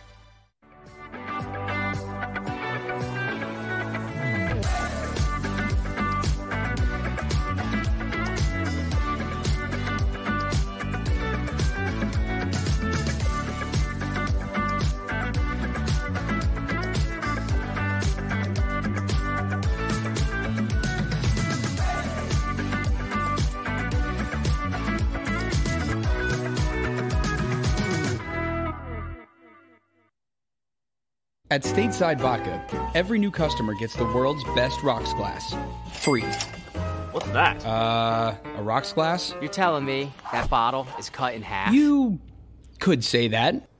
Holy shit. And you're telling me I can get one of these glasses for free? That's right. 1 free rocks glass per customer with each first-time purchase of Stateside Vodka. So good, it just disappears.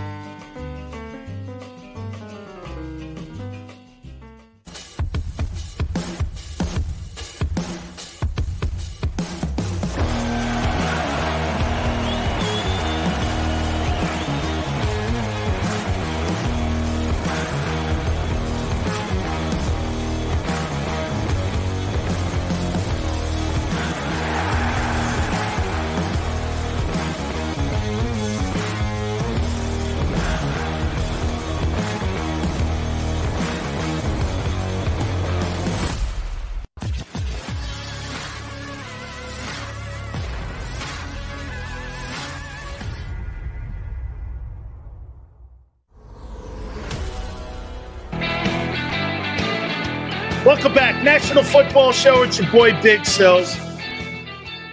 Want to thank Mike Missinelli for coming aboard with us. Tomorrow, we will have John Kincaid from 97.5 The Fanatic, the morning man, on tomorrow. We'll have him at 3:30. So he'll be here with us talking some Eagle ball here with you guys, too. So we know them all in Philly. It's crazy, isn't it? We know them all, man. I mean, it's crazy. Mike was great, man. He really was. By the way, James Franklin, since November 9th, is 14-13. That guy makes $10 million a year. He makes almost the same money Nick Saban makes. How is that guy making that kind of money at a place like that? He's the most overrated coach in the Big Ten. I used to think it was Jim Harbaugh. It's him. How can you have all those resources and not win more? Bill O'Brien did a hell of a job there. Coming out of the Joe Paterno nightmare and all that BS. Selling the school, make it fashionable again to go to Penn State. That guy is not a good coach. He's overhyped. He's overrated. The school is woke when it comes to that position right now. You need a coach that can, in my opinion, recruit better. Where's Penn State in recruiting? That used to be one of the greatest things that Paterno did. And by the way, just so you know, I am a Joe Paterno fan. Do I excuse him and all the things that went on under his program? Absolutely not. I've always said this, when you stay at a place too long, and that's anything, you become a villain. You become a villain. You could be revered as the most powerful person in Pennsylvania, which he was. Nobody could tell Paterno what to do. This guy was more powerful than the governor. But at the end of the day, Joe Paterno stayed too long. He wanted that record so bad, the most wins, it cost him his legacy. All the things he did at that program, all the men that he helped develop into being great men, he sold a little bit of his soul to make that happen. And in the end, he compromised himself. That's a damn shame for everyone involved. The victims, him, the school, the reputation, his legacy, all of it. Everyone's a victim. College football's a victim. College football was great when Penn State was a viable team every year. Okay? Joe Pa walk on water. He said I've posted this. Joe Paterno said I was better than Jerome. Jimmy Johnson, it's a quote by both of them. I've posted it before on my Twitter page. I don't know if it's true or not in his eyes. It wasn't a reality. Jerome was better. But it was cool of him to say. Stayed at Penn State too long. That was his undoing, And then he didn't have the most important thing you could possibly have. He didn't have somebody in the building telling him no. Can't do that, Joe. Jerry Sandusky came into my house and recruited me. And Jerry Sandusky, I'll say it to you again, is one of the greatest defensive coordinators in the history of college football. Isn't it funny, though? You look back at that game and that night, like Mike chronicled in his book, The Perfect Season. They were calling us animals. They were calling us out. They were calling us villains. And the number one villain was on the Penn State sideline. Look at how history is. And we're all friends. By the way, I'm friends with Shane Collin. I'm friends with Steve Wisniewski. I'm friends with DJ Dozier.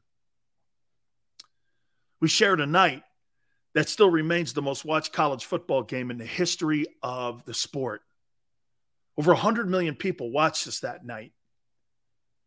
Crazy, huh? No game has come close. Well, I think the 1980 Rose Bowl, they said, had a 22 share. We had a 23 share. Over 100 million people watched us that night. It was the first national title game of its kind. They moved the bowl game to January 2nd. Fiesta Bowl was traditionally 11:30 Eastern time game. They moved it to the 2nd, and they moved it to 6 o'clock. It was a massive advertised sun-kiss. The president was there. President Reagan, I believe, was there. Don't quote me on that, but I know he made a comment because he was there. Bob Hope was there. Bob Costas was there. The whole thing was set up like a Super Bowl. Unbelievable. Unbelievable. We will reset. I want to look at the quarterbacks that are in the NFC East. A little more comments about some NFL storylines. Please hit the like button. Hour 3. Keep it here on the National Football Show. Go for the pulls and the pools. Go for the oohs and the ahs. Go for the bubbles and the bubbly. Go for the story and the stories. Go for the win. Go to Ocean Casino Resort. Book your trip at theoceanac.com. Action News at 11 with Rick Williams. It's the team you trust to bring it all together. The stories that impact your community. A sports roundup for the locals. And the AccuWeather forecast you depend on. Action News at 11 with Rick Williams.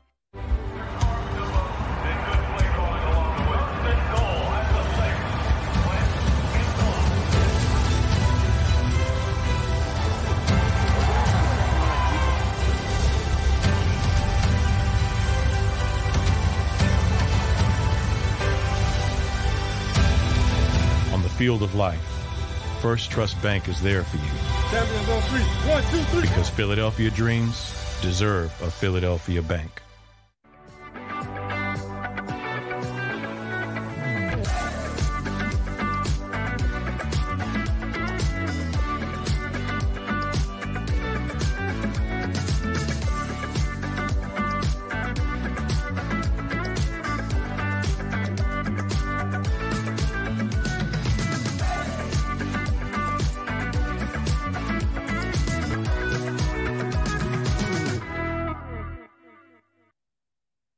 At Stateside Vodka, every new customer gets the world's best rocks glass. Free. What's that? A rocks glass? You're telling me that bottle is cut in half? You could say that. Holy shit. And you're telling me I can get one of these glasses for free? That's right. One free rocks glass per customer with each first-time purchase of Stateside Vodka. So good, it just disappears.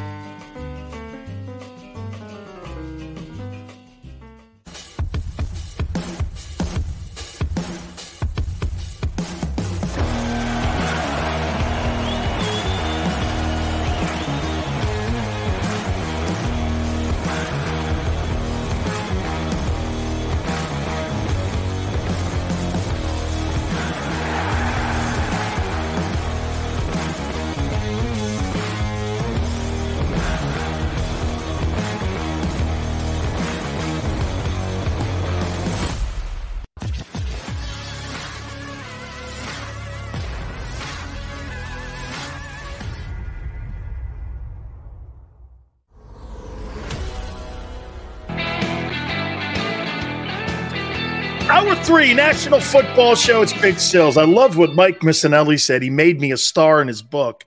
I did have a starring role in his book. Xander was reading some of the excerpts, and he's going like this. Wow. He did, man. He made Jerome and I a star in that book. He made us look like the biggest villains. Funny how that plays out. Just like Mike said, who would have ever thought? January 2nd, 1987, Mike's in the building.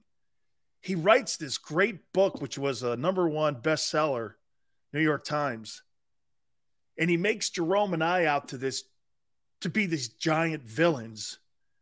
And hey, by the way, do you know one of the reasons why Jerome got drafted to the Eagles is because after he got a sack against Penn State, Jerome did the salute, and Buddy loved that. Buddy loved that. I posted a picture of Buddy Ryan at our practice. Buddy came down for our practice. It was his first year in Philadelphia in '86. And he came down and he loved Jerome right away. And he goes, I like this kid. Sileo, I don't know. And I was like, what? He goes, I don't know if I can handle two of you guys. Oh, it was really cool, man. Thinking about how our lives now isn't it funny how your life crosses paths with people you've never met? That's the first time I've ever spoken to Mike. First time ever. And I've had that book brought up a million times. Sileo, is this really how it was? And I go, yeah, it was. I created the outlaw image of Miami. Jerome and I created that. We wanted that. I wanted you to be afraid of us when we walked on the field.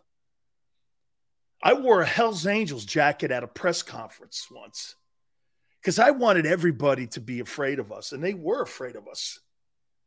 You see these crazy guys dominated by African Americans and this crazy-ass coach whose hair never moved walking into your building.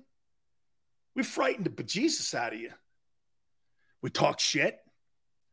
See, everyone thinks sports talk and the radio and my career with that all started when, I started getting into I did that my entire life. I talk shit. This is not anything new. I used to do this when I played. Like if I was playing against Alabama, we would be Ali with them. These guys think they're good. Let's go play 60 minutes of ball. I was talking shit to everybody. So was Jerome. And Mike chronicled that.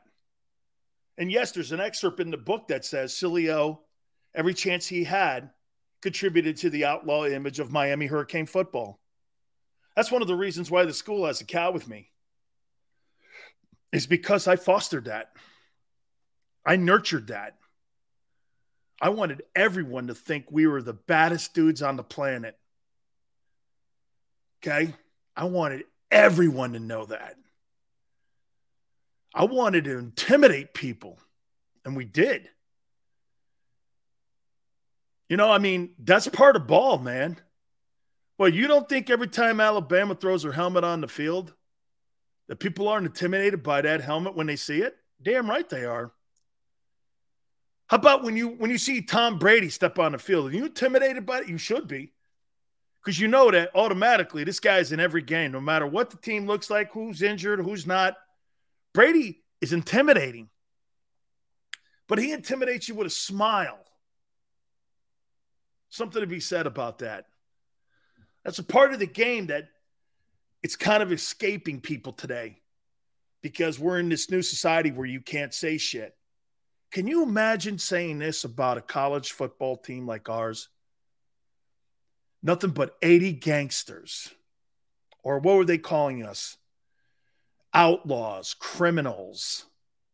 You imagine saying that about 80% dominated black roster of football players and calling us criminals? You can't even use the word posse today. We're getting off of Hey, Xander, we're getting off of an airplane with hand grenades and real-life guns without the clip in them. Eye black. Camouflage pants. We're walking off to do battle against Penn State. Can't do that shit today. It's not happening. We were all characters. Miami Federal Prison. Sure, all that stuff was said back in the day. My daughter to this day goes, Dad, you're her gangster? No, I'm not a her gangster. Yeah. Please hit the like button. I appreciate everybody coming. Shut up, Carlos. That's the worst loss in my life. Be quiet, Carlos. Do not mention the Tennessee game. We were drunk for that game. Convicts. Hey, Steven. Hey, guys. Can you imagine saying convicts versus Catholics today when we play Notre Dame? Calling us convicts? They made T-shirts with that. Convicts versus the Catholics. Oh, God, I loved it. Oh, my God, I loved it. Convicts versus Catholics. Yeah, when you get your ass kicked 58-7, you need to do something. Convicts versus Catholics. Oh, I forgot about that one. Oh, man, that was so great how people looked at us. Hit the like button. Joseph goes, now it makes sense. That's how Sills is getting those great guests. Intimidation, knew it. Oh, what? You think I browbeat him into coming on the program? Great. Thank you, Joseph. Jesus, criminy. All right, let's reset. Also, let's take a look at the NFC East. Hey, so let me get this right. So the Eagles called off practice today? Did the Eagles call off practice? Dion, that was such a racial stereotype game. Oh, my God, Dion, was it ever? I mean, the stuff they said about our black players was offensive. Was offensive. It really was. It was offensive. The newspapers were littered with it. It was offensive. I defended every single one of them too, man. I mean, they would say some, hey, and you know what they thought they would do one day? We went to the Cotton Bowl one year. They thought they would give these black players from the South a bale of cotton because it was the Cotton Bowl, and they thought it was funny. That's why they got their asses kicked in that game. Texas Longhorns. They got their ass kicked in that game because you ain't handing out bales of cotton to black kids from the South. That ain't going to work. You imagine you're handing black kids a bale of cotton. Okay. Those guys, too, Miami guys. No way. That ain't working. Ronnie, Dan, do you think that all the side antics played a role in the loss? No. Vinny had a bad game. Ronnie, tell me this, Ronnie. How could it have played a role in the game when Jerome and I held Penn State to 7 first downs and 160 yards in total offense, and we had 500 yards in total offense? Do you understand something? We had more turnovers. We had as many turnovers in the game as Penn State had first downs.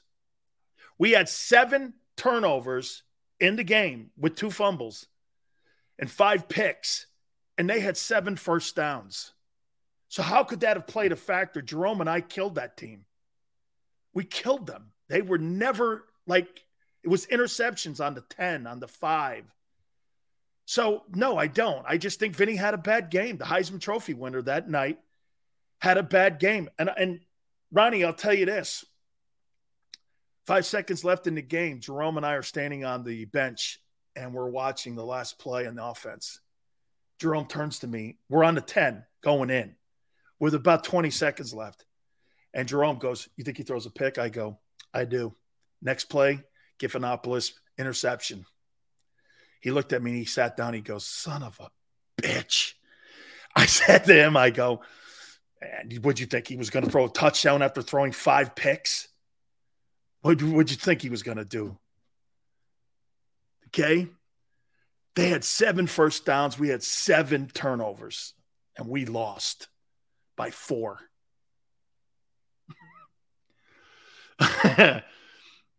Think of that. That's why it kills me to this day. That game kills me to this day.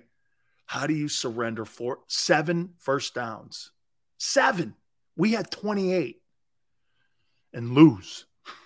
Well, you have 7 picks or 5 picks and 7 turnovers. Oh, we were so dominant. We could throw like 4 interceptions. Hey, he threw 5 just to be fair. Yeah, it was 5 interceptions that he had in that game. Hawk says, Hurts reminds me of Russell Wilson. No, Hawk, you mean Hurts reminds you of Flip Wilson. Okay? Not Russell Wilson, Flip Wilson. Get it right. Okay? There's nothing close to Russell Wilson. He's kind of close to Flip Wilson. Okay? But not Russell Wilson.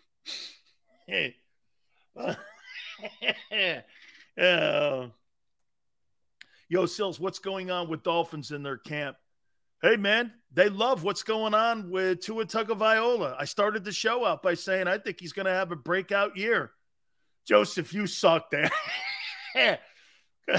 Gaming, Flip Wilson, come on. Hey, that's okay, Gaming. Nobody knows who Flip Wilson is under the age of 100. That's right, Timothy. Who's Flip Wilson?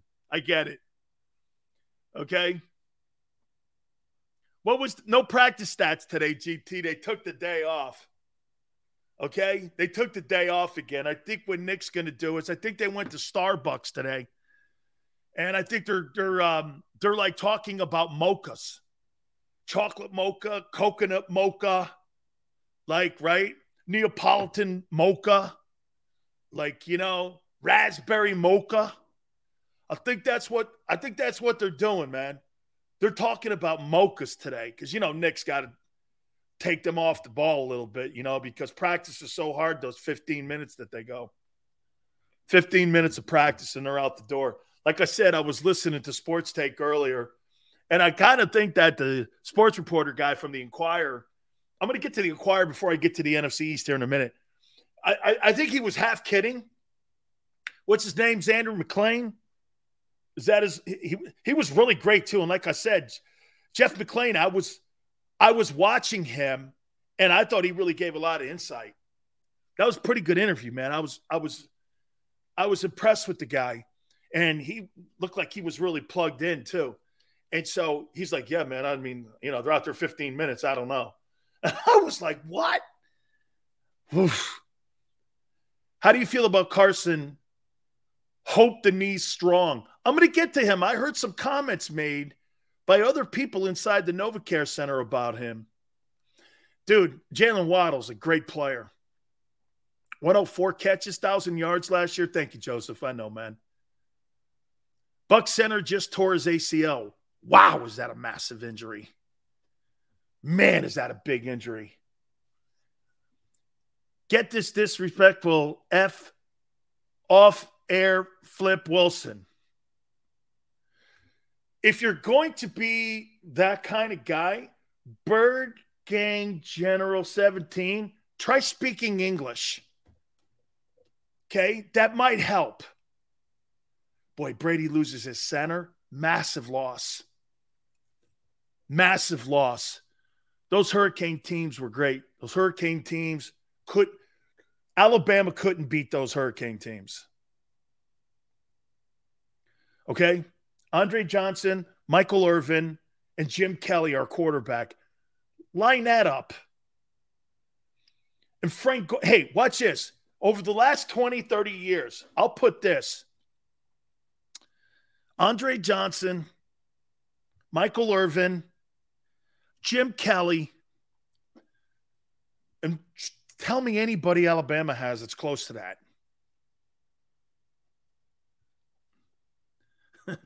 They don't.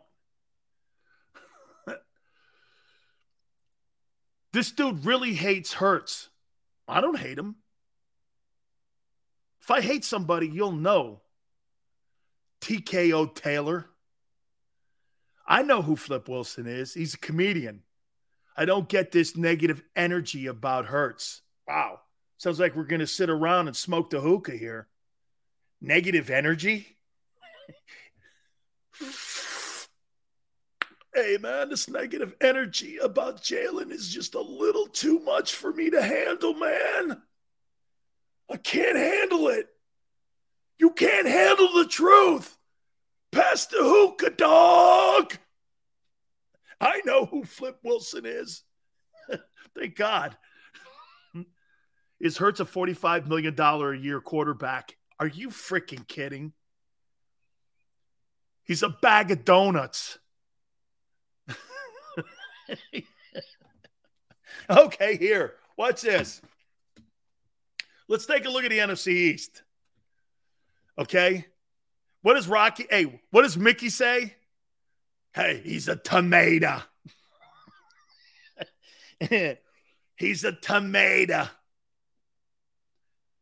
I just want the season to start. Major Harris was pretty good. Who the? Played in 2 national title games. Florida. Major Harris. He was good. Hey, the West Virginia kid. He was good, man. He was good. Yeah. A tuna sandwich. What will he need to do to be a $45 million a year guy? Okay. Do you guys remember the Bionic Man back in the day where they said that we can rebuild him and that, he got like a new arm, 2 new legs, and, we can rebuild him. And, the Bionic Man, he's a $6 million man and all that, Well, if you could do something like that to his arm, possibly, then he could be a $45 million a year guy.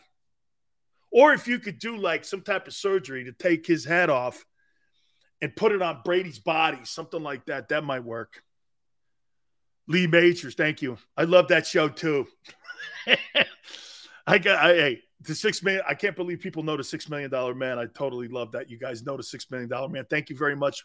Making sure my references just don't go to hell. So we got to get Frankenstein. You got to have Dr. Frankenstein, and Nick Sirianni's not Dr. Frankenstein. Joseph goes, Dan, stop. Dude, wait, are you guys talking about? Wait a minute, gaming. Tom House fixed his arm. Oh, what he's like, Dr. Andrews? Hey, we go in here and we we fixed it. Jalen's arm. What'd you do? Make it accurate? Well, I fixed his arm. How did he fix his arm? Right? I love that show too. Now he's Joe Bag of Donuts. Sills, when we win those 12 games and Jalen throws for 4,000 yards, ain't happening. Ain't happening. Ain't happening. He ain't throwing for 4,000 yards. This guy's throwing for 3,600 yards tops. 20 touchdowns, 10 picks, and they're still going to win the East. What are you crying about? You're going to win the East. Why are people crying so hard? Hey, why are you talking shit, man? And why? Why are you talking shit on Jalen? I'm not talking shit. Your team's going to win. Why can't you be happy with one of them? I'm giving you one of them. You guys are going to win the East. You may win 12 games. What's your problem? Says you calling it? No, absolutely, Paul. You ain't getting 4,000 passing yards. What are you, crazy? Flex goes, that's not good enough. Wait a minute, Flex, you want everything, right? Now you sound like my wife. I want everything. I want a great party. I want a great trip. Hey. I don't care if we win the East in a playoff game. What do you – GT. 3,800, 26 TDs, 31 total touchdowns. Okay, 5 rushing. Gaming, if he does that, that's a damn good year for him. For him. Dan, why are you trolling these? How am I trolling these guys when I'm telling you you're going to win the NFC East? You're going to get to the NFC Championship game. How in the world are you taking it as a negative? Hey, Javon, since the center goes down in Tampa, does that move the Bucs down a bit and the Eagles up? That's a significant loss, my friends. Okay? That's a significant loss. Be like Jameis Winston eating dubs. Jameis Winston's a better quarterback than Jalen is. How many people don't think that? Let me take a look at that. How many people think that Jalen's a better quarterback than Jameis? It's a huge loss. It is. Okay, hold on here.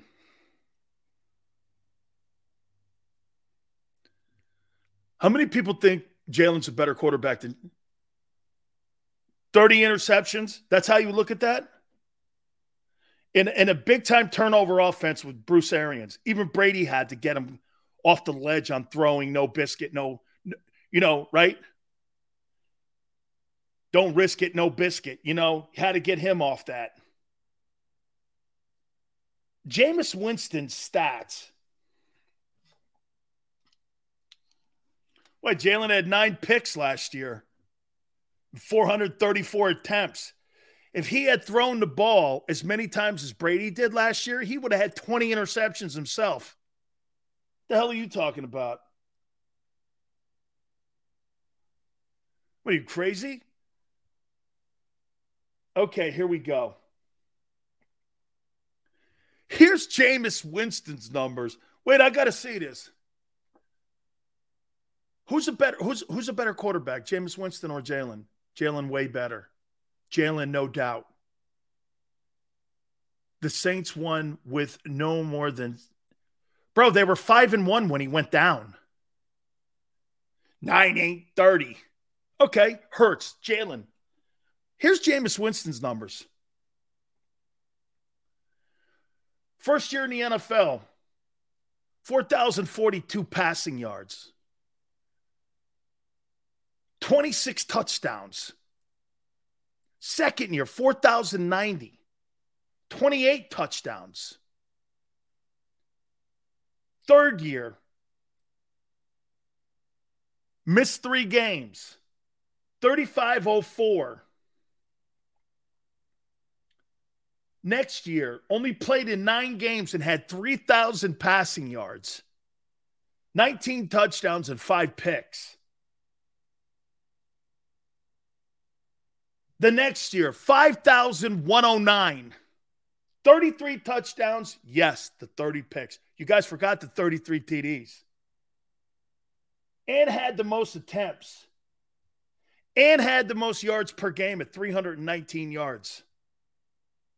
And still had a quarterback rating of 85, even with 30 picks. You think Jalen Hurts will ever come close to any of those numbers in your entire life? You're high. You are high. You think he throws for 5,000? Oh, my God. Yeah, in 2 years.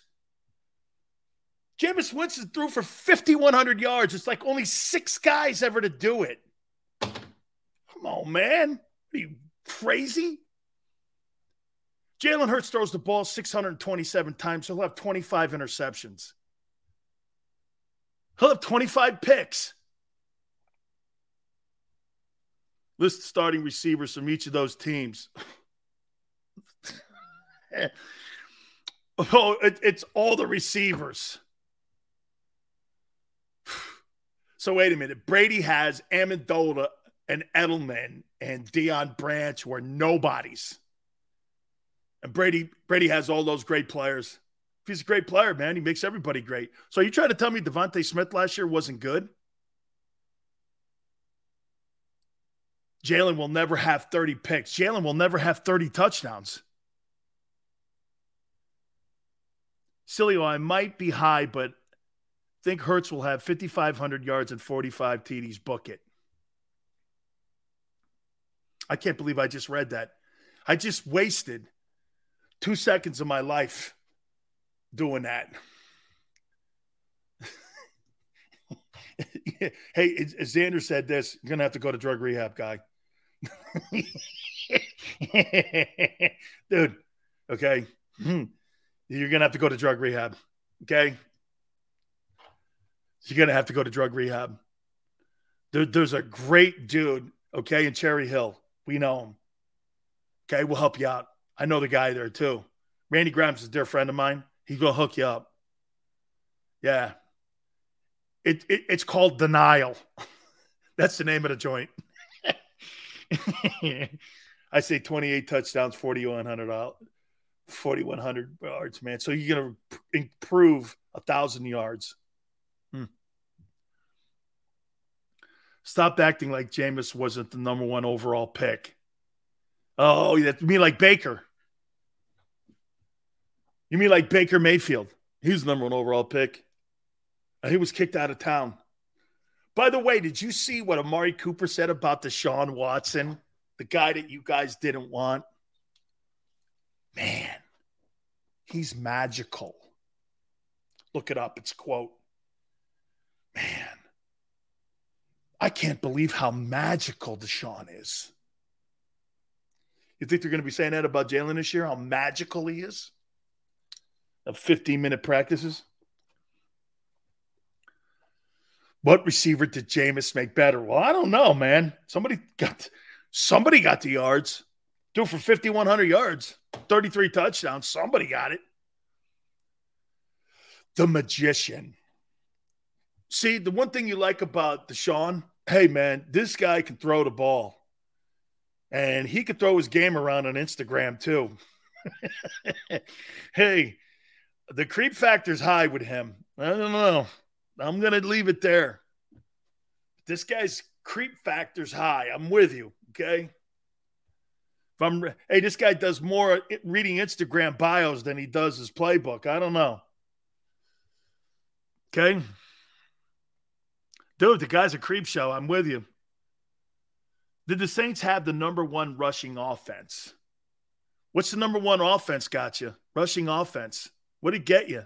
One-dimensional. Yeah, couldn't throw. You're 27th in passing. You're 27th in passing. Jalen needs a heck of a lot more than 15 minutes of practice. That's what I'm saying. And that's not even on the kid. How are you going to try to get that guy better, man, when you're not doing anything? And look, people are going to – some of you guys are already saying it. Look at a center for the Buccaneers. He ends up getting hurt because they're practicing hard. How do you know that? How do you know he didn't practice? How do you know he didn't get hurt in helmets and shorts? I don't know that yet. I have to see that how he got injured. He just may be helmets and shorts too. Hey, I know this. Steven, last year, Jameis Winston was 5-1 before he went down, had a higher quarterback rating than Brady. And let's not forget something. Did Brady beat the Saints since he's been in the NFC South yet in the regular season? Has Tom Brady beat that Saints team in the regular season? Didn't like Brock Osweiler or somebody beat him last year? Some stiff beat him. Right? Hawk, if Brady was in the Philly offense, Brady would throw for 50 touchdowns. With that running game, then again, Miles Sanders wouldn't be playing. Okay? Brady throw 50 touchdowns in that Philly offense. 50. He'd throw for 5,000 yards in that offense. Okay? Can Hurts average 2 touchdowns a game? GT, that's quite a statement from a guy who had 16 last year. That defense does, Steven, give them fits, man. And that really comes down to why I think that Allen got the head coaching job. I think he got the head coaching job, in my opinion, because of what he did against Brady. Oh, yeah. Hey, I got to talk about the quarterbacks in the NFC East. I want to do that. Please hit the like button. Keep it right here on the National Football Show. Go for the pulls and the pools. Go for the oohs and the ahs. Go for the bubbles and the bubbly. Go for the story and the stories. Go for the win. Go to Ocean Casino Resort.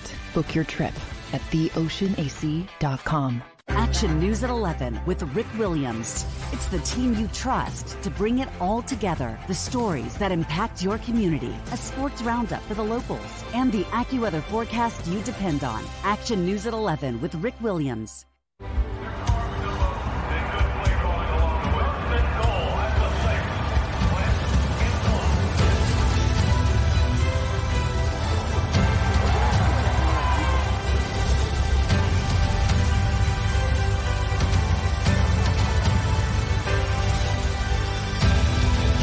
Field of life, First Trust Bank is there for you. Champions on three. 1, 2, 3. Because Philadelphia dreams deserve a Philadelphia bank.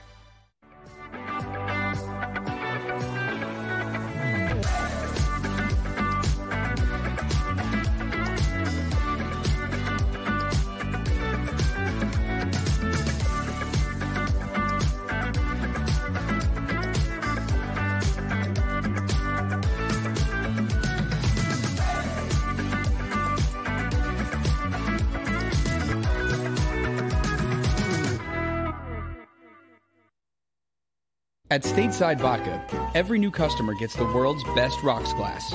Free. What's that? A rocks glass? You're telling me that bottle is cut in half? You could say that. Holy shit. And you're telling me I can get one of these glasses for free? That's right. One free rocks glass per customer with each first-time purchase of Stateside Vodka. So good, it just disappears.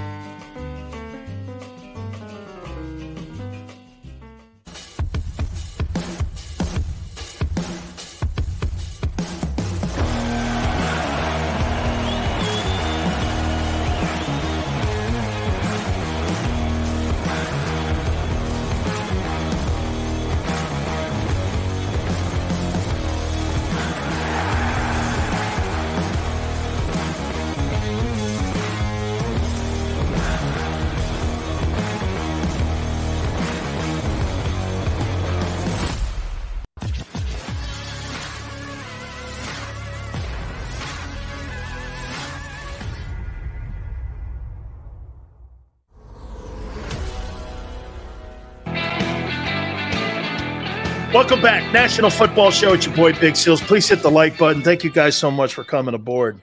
Tell you how I'm going to attack this Eagle defense. I'm throw the ball against them. I'm going to throw the ball against that team. I want to see that secondary.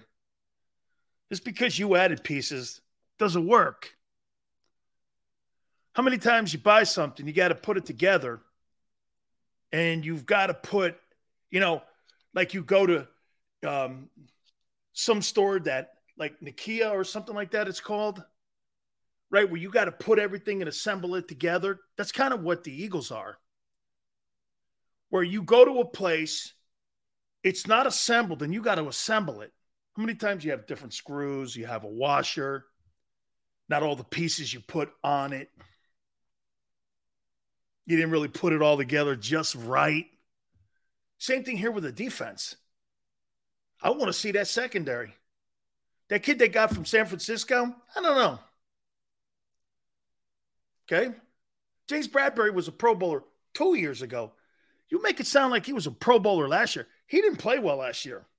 That's why the Giants let him go. So you got two guys in your secondary that organizations decided to move on from. James Bradbury and the safety from San Francisco.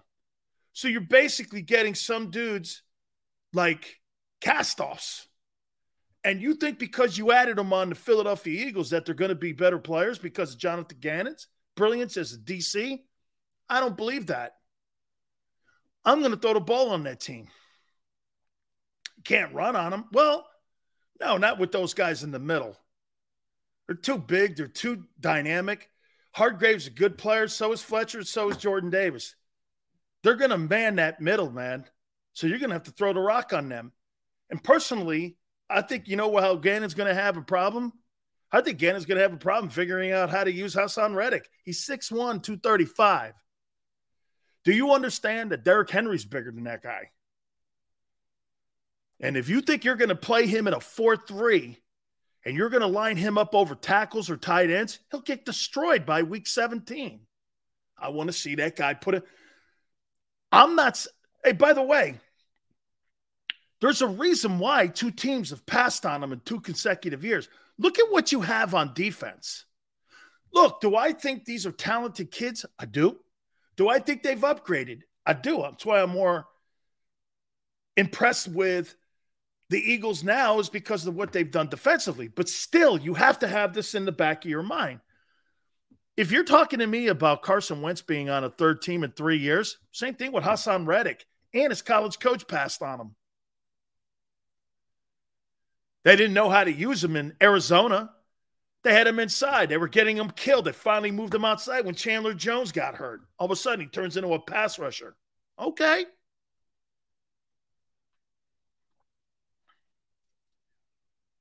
Okay. Reddick 6'1". He's 235.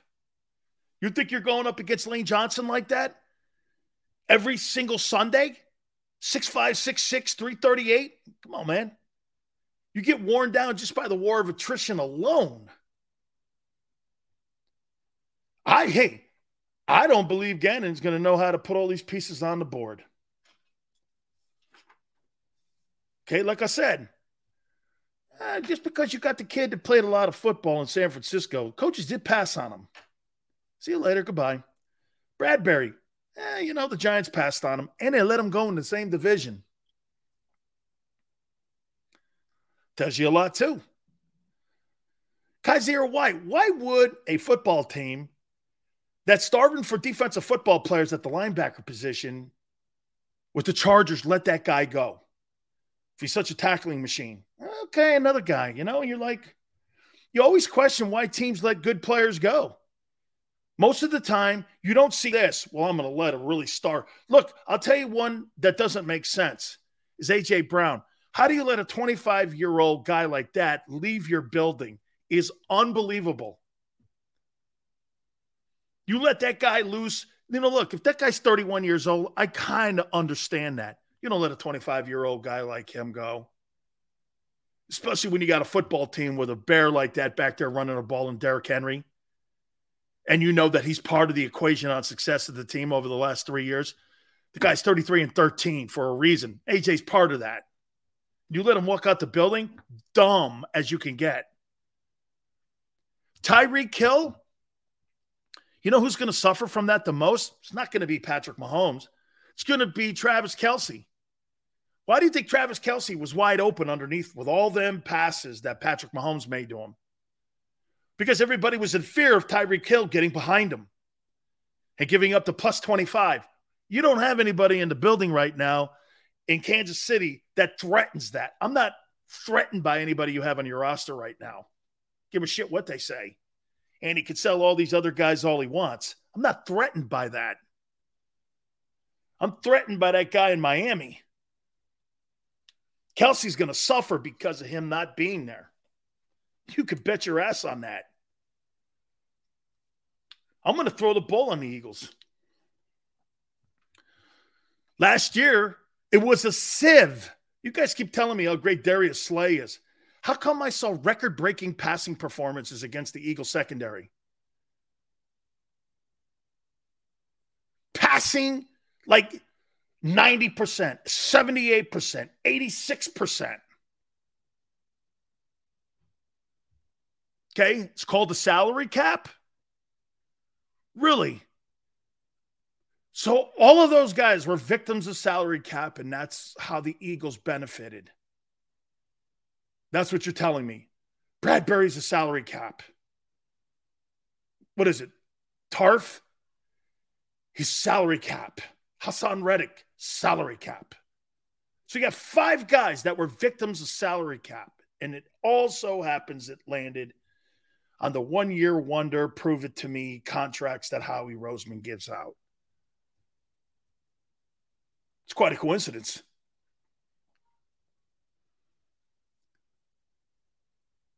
That Derek Carr game was abysmal. Lewis, he was 90%.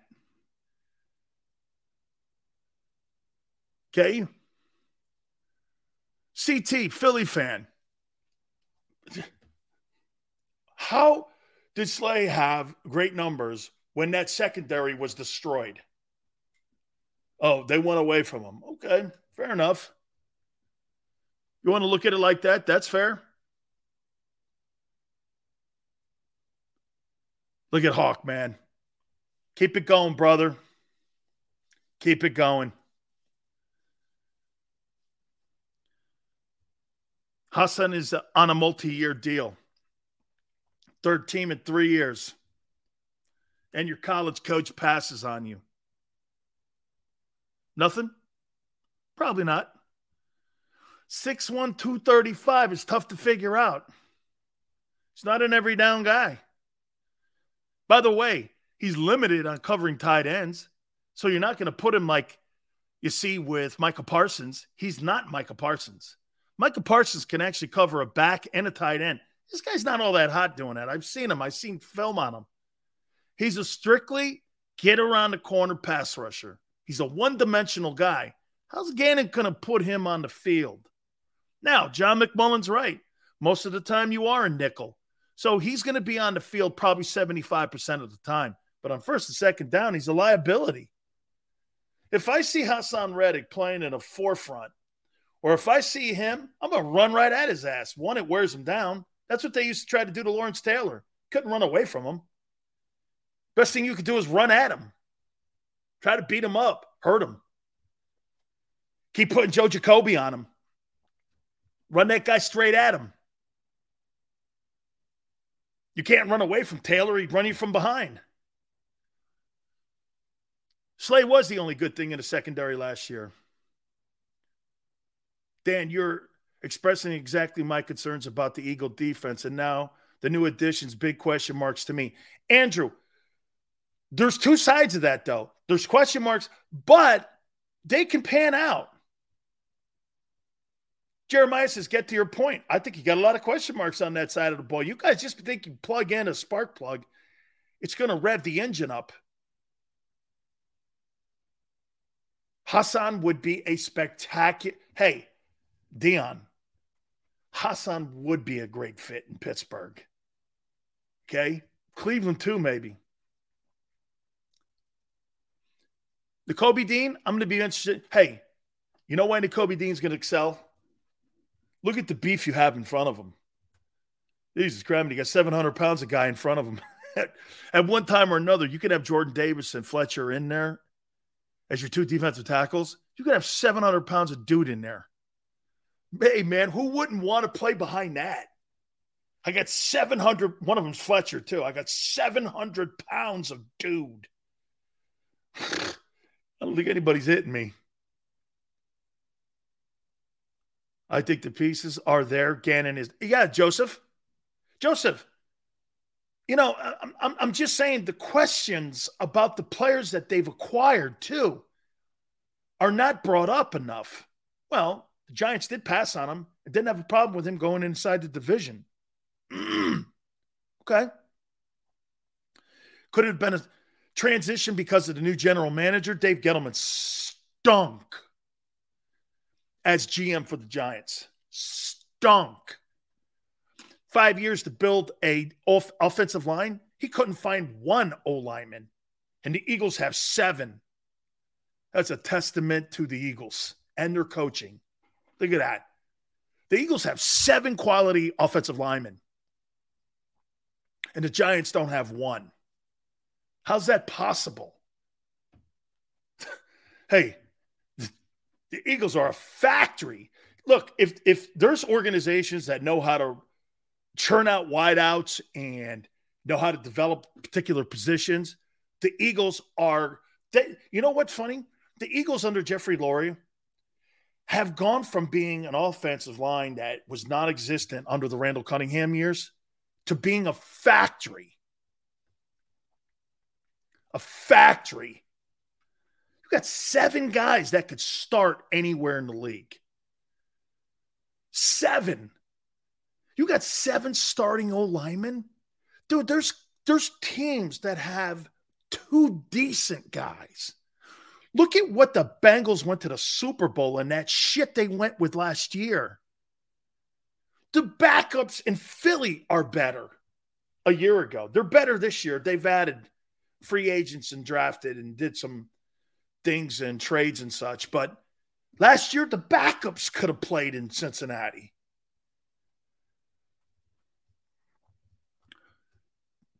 Who am I trolling?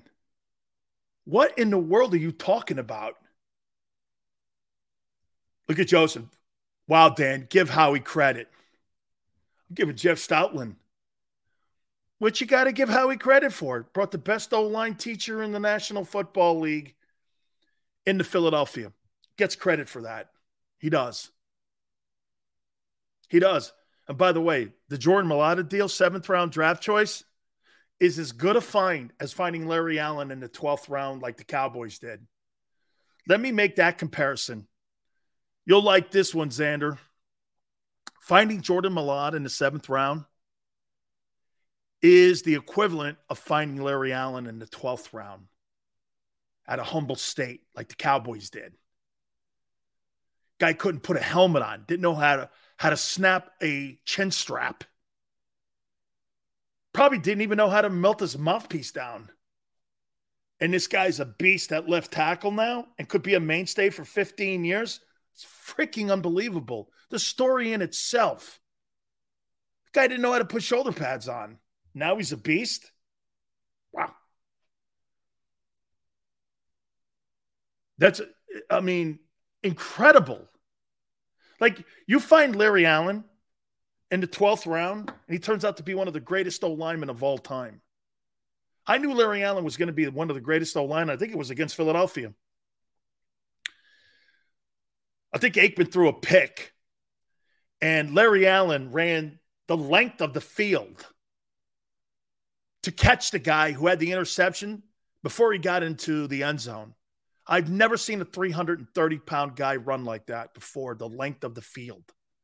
And Larry Allen caught him, and he benches 700 pounds. And he's running down the sidelines like that. And I said, only Shaq runs like that.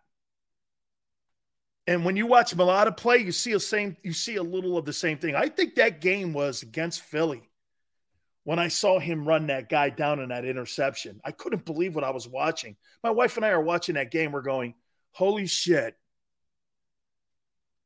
That guy was unbelievable. And Larry Allen get his mitts on you, it is over. The guy in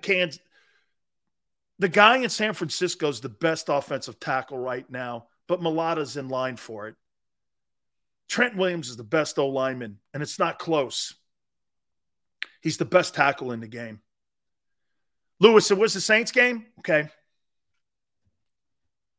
M. Reyes goes, that signed Jalen Hurts jersey is going to look good in Sills' office. Ain't happening. He ain't thrown for 4,100 yards, 28 touchdowns. He is not. He may win 12 games, but I'm pretty comfortable with that. That ain't happening. This guy is such a Hurts hater. Going to be riding the train soon. Dude, I would never want that guy as my starting quarterback on my football team. Okay? Not happening. But it's who you have. You have to win with him. I wouldn't want Kaepernick as my starting quarterback. I don't like that. Here, it's not anything to do with Jalen. I don't like that style of play. I want a drop-back quarterback, and I don't want to have to worry about my quarterback getting hit in running plays. There's too much chance of error and that I lose my guy. I want a prolific arm. I want arm talent. I don't want leg talent. I don't care about the leg talent. Think Brady and Peyton Manning ever cared about it? I don't need that. That's why you have positions called running back. You see, hey, Xander, I don't think people understand this. You know how Howie Roseman gets away from paying for two positions? When your quarterback's your leading rusher, he don't need a running back. That's why they look at Miles Sanders. Jalen's the guy, really, in the run game. So it's cheap. You're not going to pay for a good back when your quarterback can do it. At 1.1. Most good backs are probably what, 5 million, 4 million? Your quarterback is 30. You have to pay $35 million for the two positions. Do you know what you're paying in Philly for your two positions? 2.4. Think of this for a minute. You pay Tannehill $30 million in Tennessee, and you pay Derrick Henry $14 million. That's $44 million between those two players. Jalen makes 1.1, and you're running back. I believe Sanders makes 2.5, I think. I think it is. That's $3.6 million between two guys. That's so cheap. Look at Dak and Zeke, 45 and 18. 63. Look at in Tennessee. Look at in Cincinnati. Burrow's on a rookie contract. Thank God. They just paid Mixon. He's making 13. Here, see the other good team. Eckler makes 10. You're on a rookie contract with Herbert. Okay, look at Aaron Jones. Aaron Jones makes $6 million. No, excuse me. He makes $9.5 million. Your quarterback makes 50. $60 million in those two players. And in Philly, it's 3-6. Okay. And you got $25 million wideout. Come on, man. Okay? The contracts are the advantage for some of these big arm guys. Here's the problem in Kansas City. Kansas City has no back. That's why the numbers when it comes to, moving, it's not the same offense. Now you lose Tyreek Hill too. I want to see Kansas City this year. Of all the teams in the AFC, I think Kansas City takes a step backwards. So in the last 6 years, you've lost Kareem Hunt, who was responsible for 17.5% of your complete offense, running the ball and catching the rock out of the backfield. Now you let go of Tyreek Hill. I mean, dude, you've let go like 30% of your offense for a quarterback you're paying $45 million to. And you really haven't replaced him with anybody. Okay, let's see, Andy. We'll see. Zeke is still the best running back in the division. Absolutely not. Shit, Tony Pollard's better. Joseph says, good week, Sills. I mean it. Just like sitting 4 days in a row to see the most memorizing dumpster fire. Sander, look at Joseph here. What is that supposed to imply? He loves watching a dumpster fire. Come on, man.